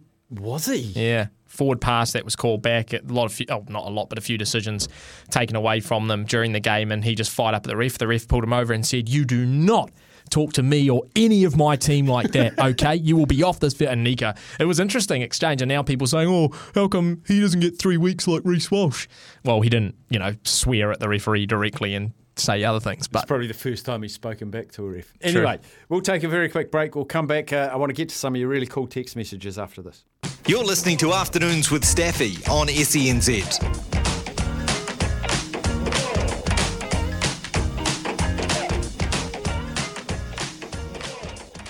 Text from Richard saying, "Kia ora, Staffy, as promised. Ashburton Celtic did win both finals on Saturday. Large Tuesday celebrations." From Sean, having the crowd singing the team song after the final whistle on Friday was electric. Well done, Ashburton, by the way. Was electric. Nothing like I've ever experienced in New Zealand. Great call. Keep it up. It's fair to say the Aussies get a bit salty when it comes to cricket. One big thing I took from the Cam George interview is that Tamari Martin was the only player that Webster brought into the club, potentially a sign of who will play 6 heading towards the finals. I think Webster will take his experience over Metcalf's X factor. Staff, absolutely hats off to Cam George. Give him his due. He has always fronted and been about the fans. Boy, couldn't the NZR learn a lot from the Warriors. Geez, never thought I'd say that or see it in a sentence. but something they could. New Zealand rugby is only worried about ticking boxes these days. They have totally forgotten about creating and haven't worried about sustaining a solid base, and fans are constantly being let down. Cam keeps reinforcing it's about the fans. For rugby, the fans have been telling New Zealand rugby for years that Super Rugby is a dead duck or a dying duck, and we want tribalism back. We want the real battle of the bridge, the real battle of the Bombays, not manufactured ones that they tell us we have to care about. We care about Wairarapa Bush. We care about our clubs. And it's so long I now have to scroll down. We care about our clubs. They are part of us and part of our history. New Zealand rugby need to walk around Mount Smart admin offices. Huge text, and I love it. The Warriors would be nothing without the backing of One/Vodafone. Unless a second franchise can find a sponsor with the same bucks and backing, it will always struggle in New Zealand. We're too small a pond. That's from Pete. They have sold all of their corporate boxes for the rest of the season, the Warriors, and as Cam said in our chat, he's fielding phone calls from corporates who want to get involved. They want to get involved. I feel Cam George could teach New Zealand rugby a few things around promotion, fan base engagement and strengthening pathways. Look at what the Warriors have done with nowhere near the budget and infrastructure. I love the Warriors up the waz. That's from JJ. And the reason the North Stand might go, that temporary seating might go, is he says it loses a bit of the family vibe. What's that area called? It's the North Stand. I don't know. D zone. The D zone. Whatever they're called. But also, it actually spreads the crowd out a bit more, Steph. Like there were nearly 20,000 on Friday. Didn't look as full because you had a scattering of people in that North Stand. So I actually like it when it's more full, condensed. Hey, just quickly, because I know we've got to get to news. For people that don't know that team song that gets played in the sheds, the boys all bang their drums and sing along after every win. They got Savage to record a thing in studio with a bunch of kids. They played it out and the whole stadium sort of echoed it. So if you haven't heard it before, and the words were on the big screen. The words were on the big screen. So this is actually this was from on the field. This is what they heard.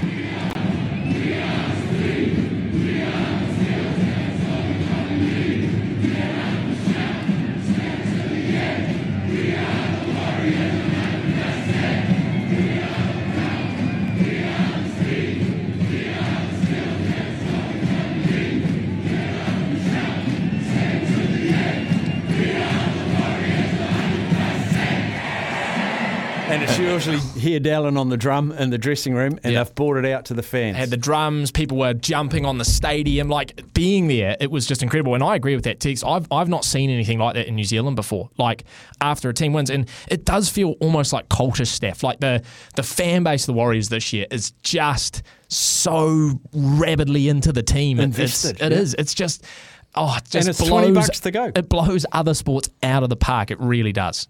And that's not really poo-pooing other sports. No, I see what you mean. But yeah, it's more praising what the Warriors are doing. Yeah. Steph, great weekend of sport. The Warriors have the easiest draw into the finals after Friday night. I'm glad I backed them to win the NRL a month or so ago. Sammy is the best NRL caller by a long shot, total emotion and observation. The South African guy who was leading the Open after round one came last of those who made the cut. Pressure. Our Romanian gave us a good run for our money. Took him top 30 and he came 33rd. Dave, yes. Romain, not Romanian. Yeah, Romain, the Frenchman. We have to get away to news. We'll come back shortly.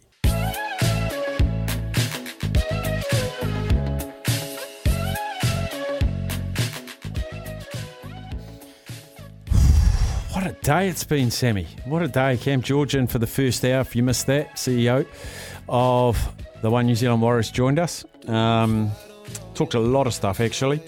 And we are wishing them all the best as they push on towards the final. So we're doing a revisit here, Sam. You may have forgotten. You forgot, eh? Fully forgot. I almost don't want to revisit it though, Steph, to be totally honest with you. Look, you have to stand up to your wins and losses. Well, there's a lot of losses, Steph. There's a lot Warriors of losses. 2018 this year. I'll start with a positive, shall I? Show me the money, by the way, people. 4-leg multi. Placed it on Thursday. You, me, Brendan English, I think, and our listener. From Danny Burke. Was our listener the one who picked Stephen Crichton anytime try score against the Dogs? Was it? Back against the grain comes Crichton. He'll be a Bulldog next year. He's a Panther today. And he scores his first try for the afternoon. I've gone 8 weeks in a row. No, you haven't. Making a pick. What do you mean making a pick? I've made a pick 8 weeks in a row. Oh, you have, yeah. I haven't more come in. I do have the best strike rate, though. Well, I could go back through the numbers. Do. If you want me to. Do. Okay. Do you seriously want me to? Yep. Okay. No, I went Xavier Coates, and this actually was in a number of multis that I took over the weekend. He was my anchor in pretty much all of them because I thought Storm v Knights, they'll do a little bit of a number on them. And the speed of Meany has first points here for Melbourne. Laero now crashing at the line. He scores. Tipped on by Gagai. Dominic Young. He'll win the race for the corner. And now Hastings, best on the charge. You can't stop him. Unable to go straight. Best puts his hand up. He gives it to Maju. A juggle, but he regathered and planted it down. Newcastle have the lead. Hastings throws a dummy. Ponga beats Warbrick. Stays alive. Fitzgibbon scores. Crossland. He grubbers. Croker. He got there. Gives it to Wallam. He steps into space. And Melbourne have hit back. The drought is over. And the Knights, for the first time in 12 games, have taken down the Melbourne Storm. Everyone but. I don't know if you listen to that, Steph, but Xavier Coates' name not mentioned once. So fantastic. I think I had Bradman Best last week as well. Did you? Yeah.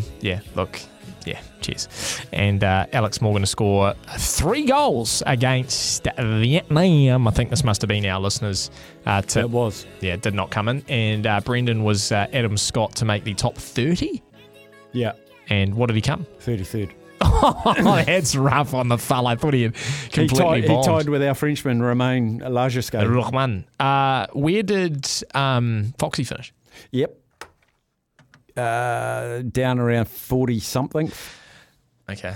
He finished amongst all players in the world that played all the majors, made the cut in all the majors. He finished 9th. When you accumulate all of these scores. Well, yeah, there's a graphic that came out from the PGA of all the players that have made the cut over the 4 majors this year, and he's one of, 12 or something that have made it, and he's up there with I think he's Scheffler one of 15. Is it 15? But he came about 9th in score. But he's up there with Scheffler and Koepka and all these guys who won, and Rahm, it's Foxy's, he may not be winning them, but he's doing a fantastic job. He's getting something squirreled away into his post office savings bank. Don't you worry about that. All right, very soon, you don't want to miss this. We've got a couple of clips. The Australian version of Shaun Johnson's drop goal and the New Zealand version of Shaun Johnson's drop goal. That and more with Jimmy Smith across the ditch. You don't want to miss it.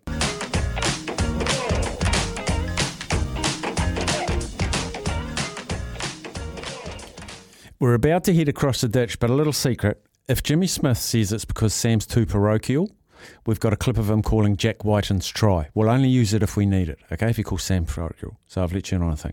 So we're going across the ditch to Jimmy Smith very sure. And he's there, Jimmy. Hey, Staffy. So good. So How are good. you, buddy? Oh, we are fizzing over here. Did you see the drop goal? Did I see it? Did you see the field goal? Oh, you were commentating. I thought it was the drop goal heard across the Tasman. That's what it was. It straddled the Tasman. Yes, it did. Straddled. Good word. Now, I have tasked Coach K to get the audio of you calling the drop goal because you were calling it for the Australian audience. Of course, Sammy was calling it for the New Zealand audience. Has he got that audio there? Oh, listen, if you ask us to do something, we jump to it straight away. Please, you say jump, we say how high. Share with the New Zealanders one of the most exciting finishes in NRL history. Okay. Do you want Sammy's first? No, I want yours. Okay, mine's a little longer. Okay. I was rudely interrupted by Clive Churchill medalist Brett Kamali during the course of it, but here we go. Johnson's back in position. Egan finds him. Got time. Hits it. He's got it. There it is. Hits it and gets it. You watch the player as soon as they kick it, the hand went straight in the air.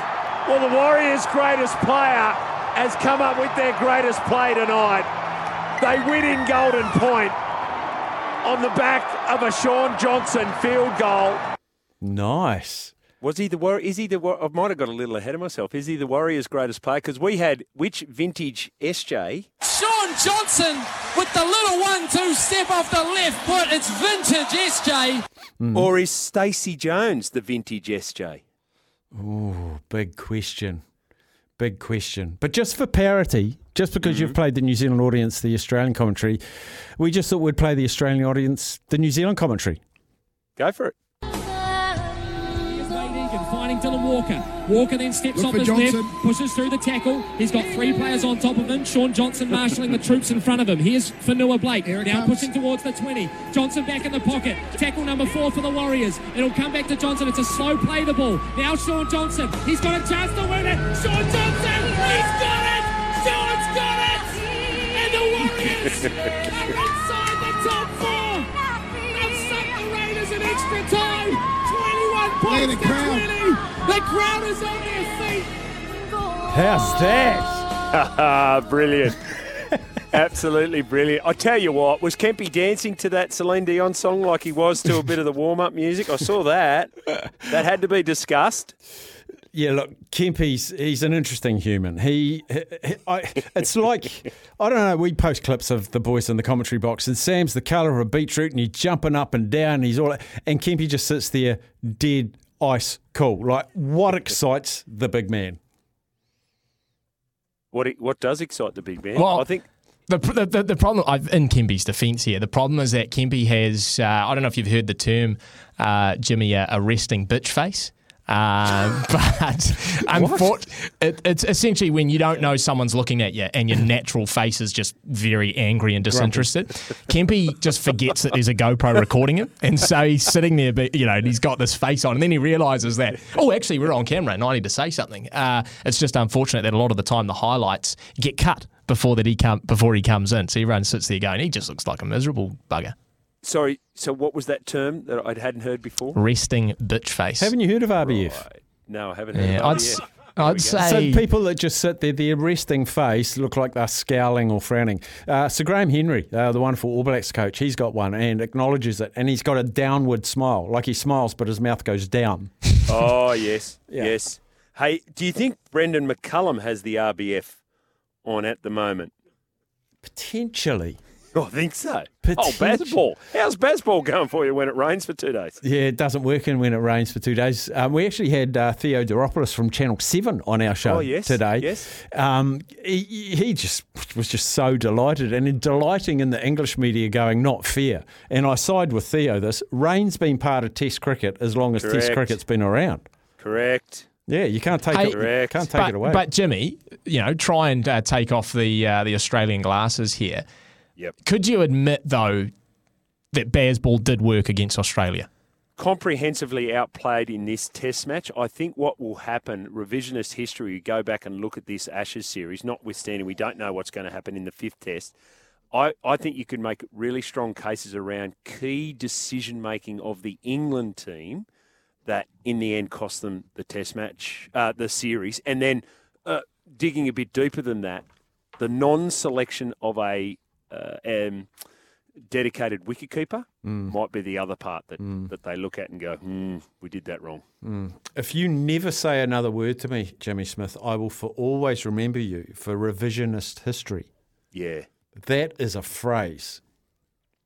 Well, there's a podcast that I listen to by Malcolm Gladwell, who's the New York Times best-selling author and the author of 10,000 Hours and a couple of other books that have been absolutely amazing. He's got a podcast called Revisionist History.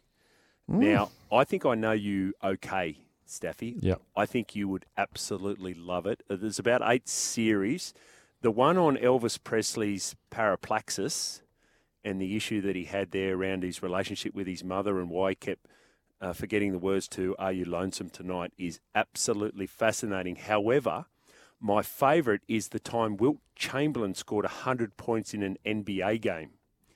Guess what he did in that game that he never, ever did for the rest of his life in the NBA? Ooh, I have no idea. He shot free throws underarm. Oh. Granny style, as they call it, because his great teammate Rick Barry, and if you don't know who Rick Barry is, look up Rick Barry. He has got, for people over 300 shots or something, has the best percentage of free throws in the history of the NBA, and he did them all underarm. Wow. It's fascinating. Wilt Chamberlain, so forever used to get fouled at the back end of games because they went, well, he's a less than 50% chance of actually hitting these. And so he became a non-factor a lot of times. You know, the great player didn't have the winning record of someone like a Bill Russell. In one game, he did the underarm, He scored 100 points. It's never been done before. It'll never be done since. And yet he didn't do it again because of the criticism he copped in the manner in which he did it, which was completely legal. Wow. And guess what? There's only been 2 other people in the history of the NBA that have been shooting free throws underarm. One of them was from Nigeria, so had no connection culturally to the USA. The other one, Rick Barry's son. Podcast fun fact. The number one podcast in the world is what, Jimmy? Podcast. Number one podcast in the world. Afternoons on SEN. No, Joe Rogan. Oh, right. Sorry. Yeah, Joe Rogan. The number 2 podcast in the world is made in Australia. What is it? Case File. Oh, right. I've listened. There's about 380 episodes. I've listened to them all. He's a freak. It's true crime. He started 15-minute podcasts on his laptop in his bedroom. He's now got a staff of about 8. Second biggest podcast in the world, produced out of Australia. There you go. Case Files. Case File. Case File. Okay. He's I'll brilliant. Check it out. He's brilliant. Case File. I'm gonna look that up right now. Anyway, apparently there's sport going on. So Yes. There we go. There we go. Good on you, Jimmy. Great to chat, lads. Well done. Play that music again. That was Celine Dion. That was brilliant. Yeah. Sammy and Sammy and the team. We haven't got the music. We have got to get out of here and have a look back in the day in a mo. Helping you tune out your annoying workmate. You're listening to Afternoons with Staffy on SENZ.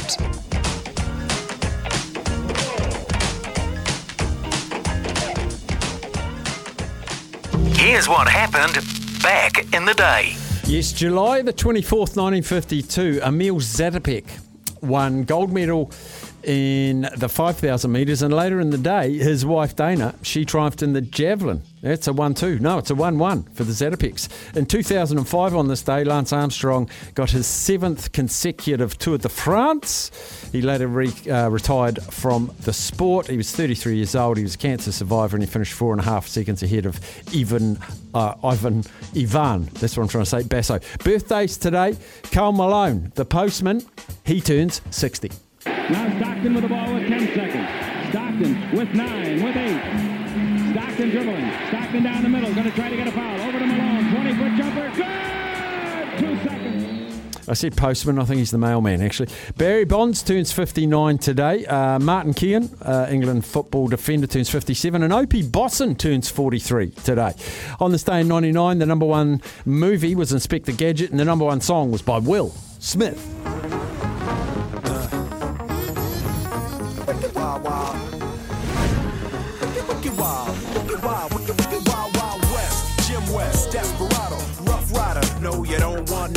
None of this, 6 gunning this, brother running this, Buffalo Soldier. Look, it's like I told you. Any damsel that's Big thank you to Sammy Hewitt organising Cam George to come in. If you missed that, get onto our podcasts.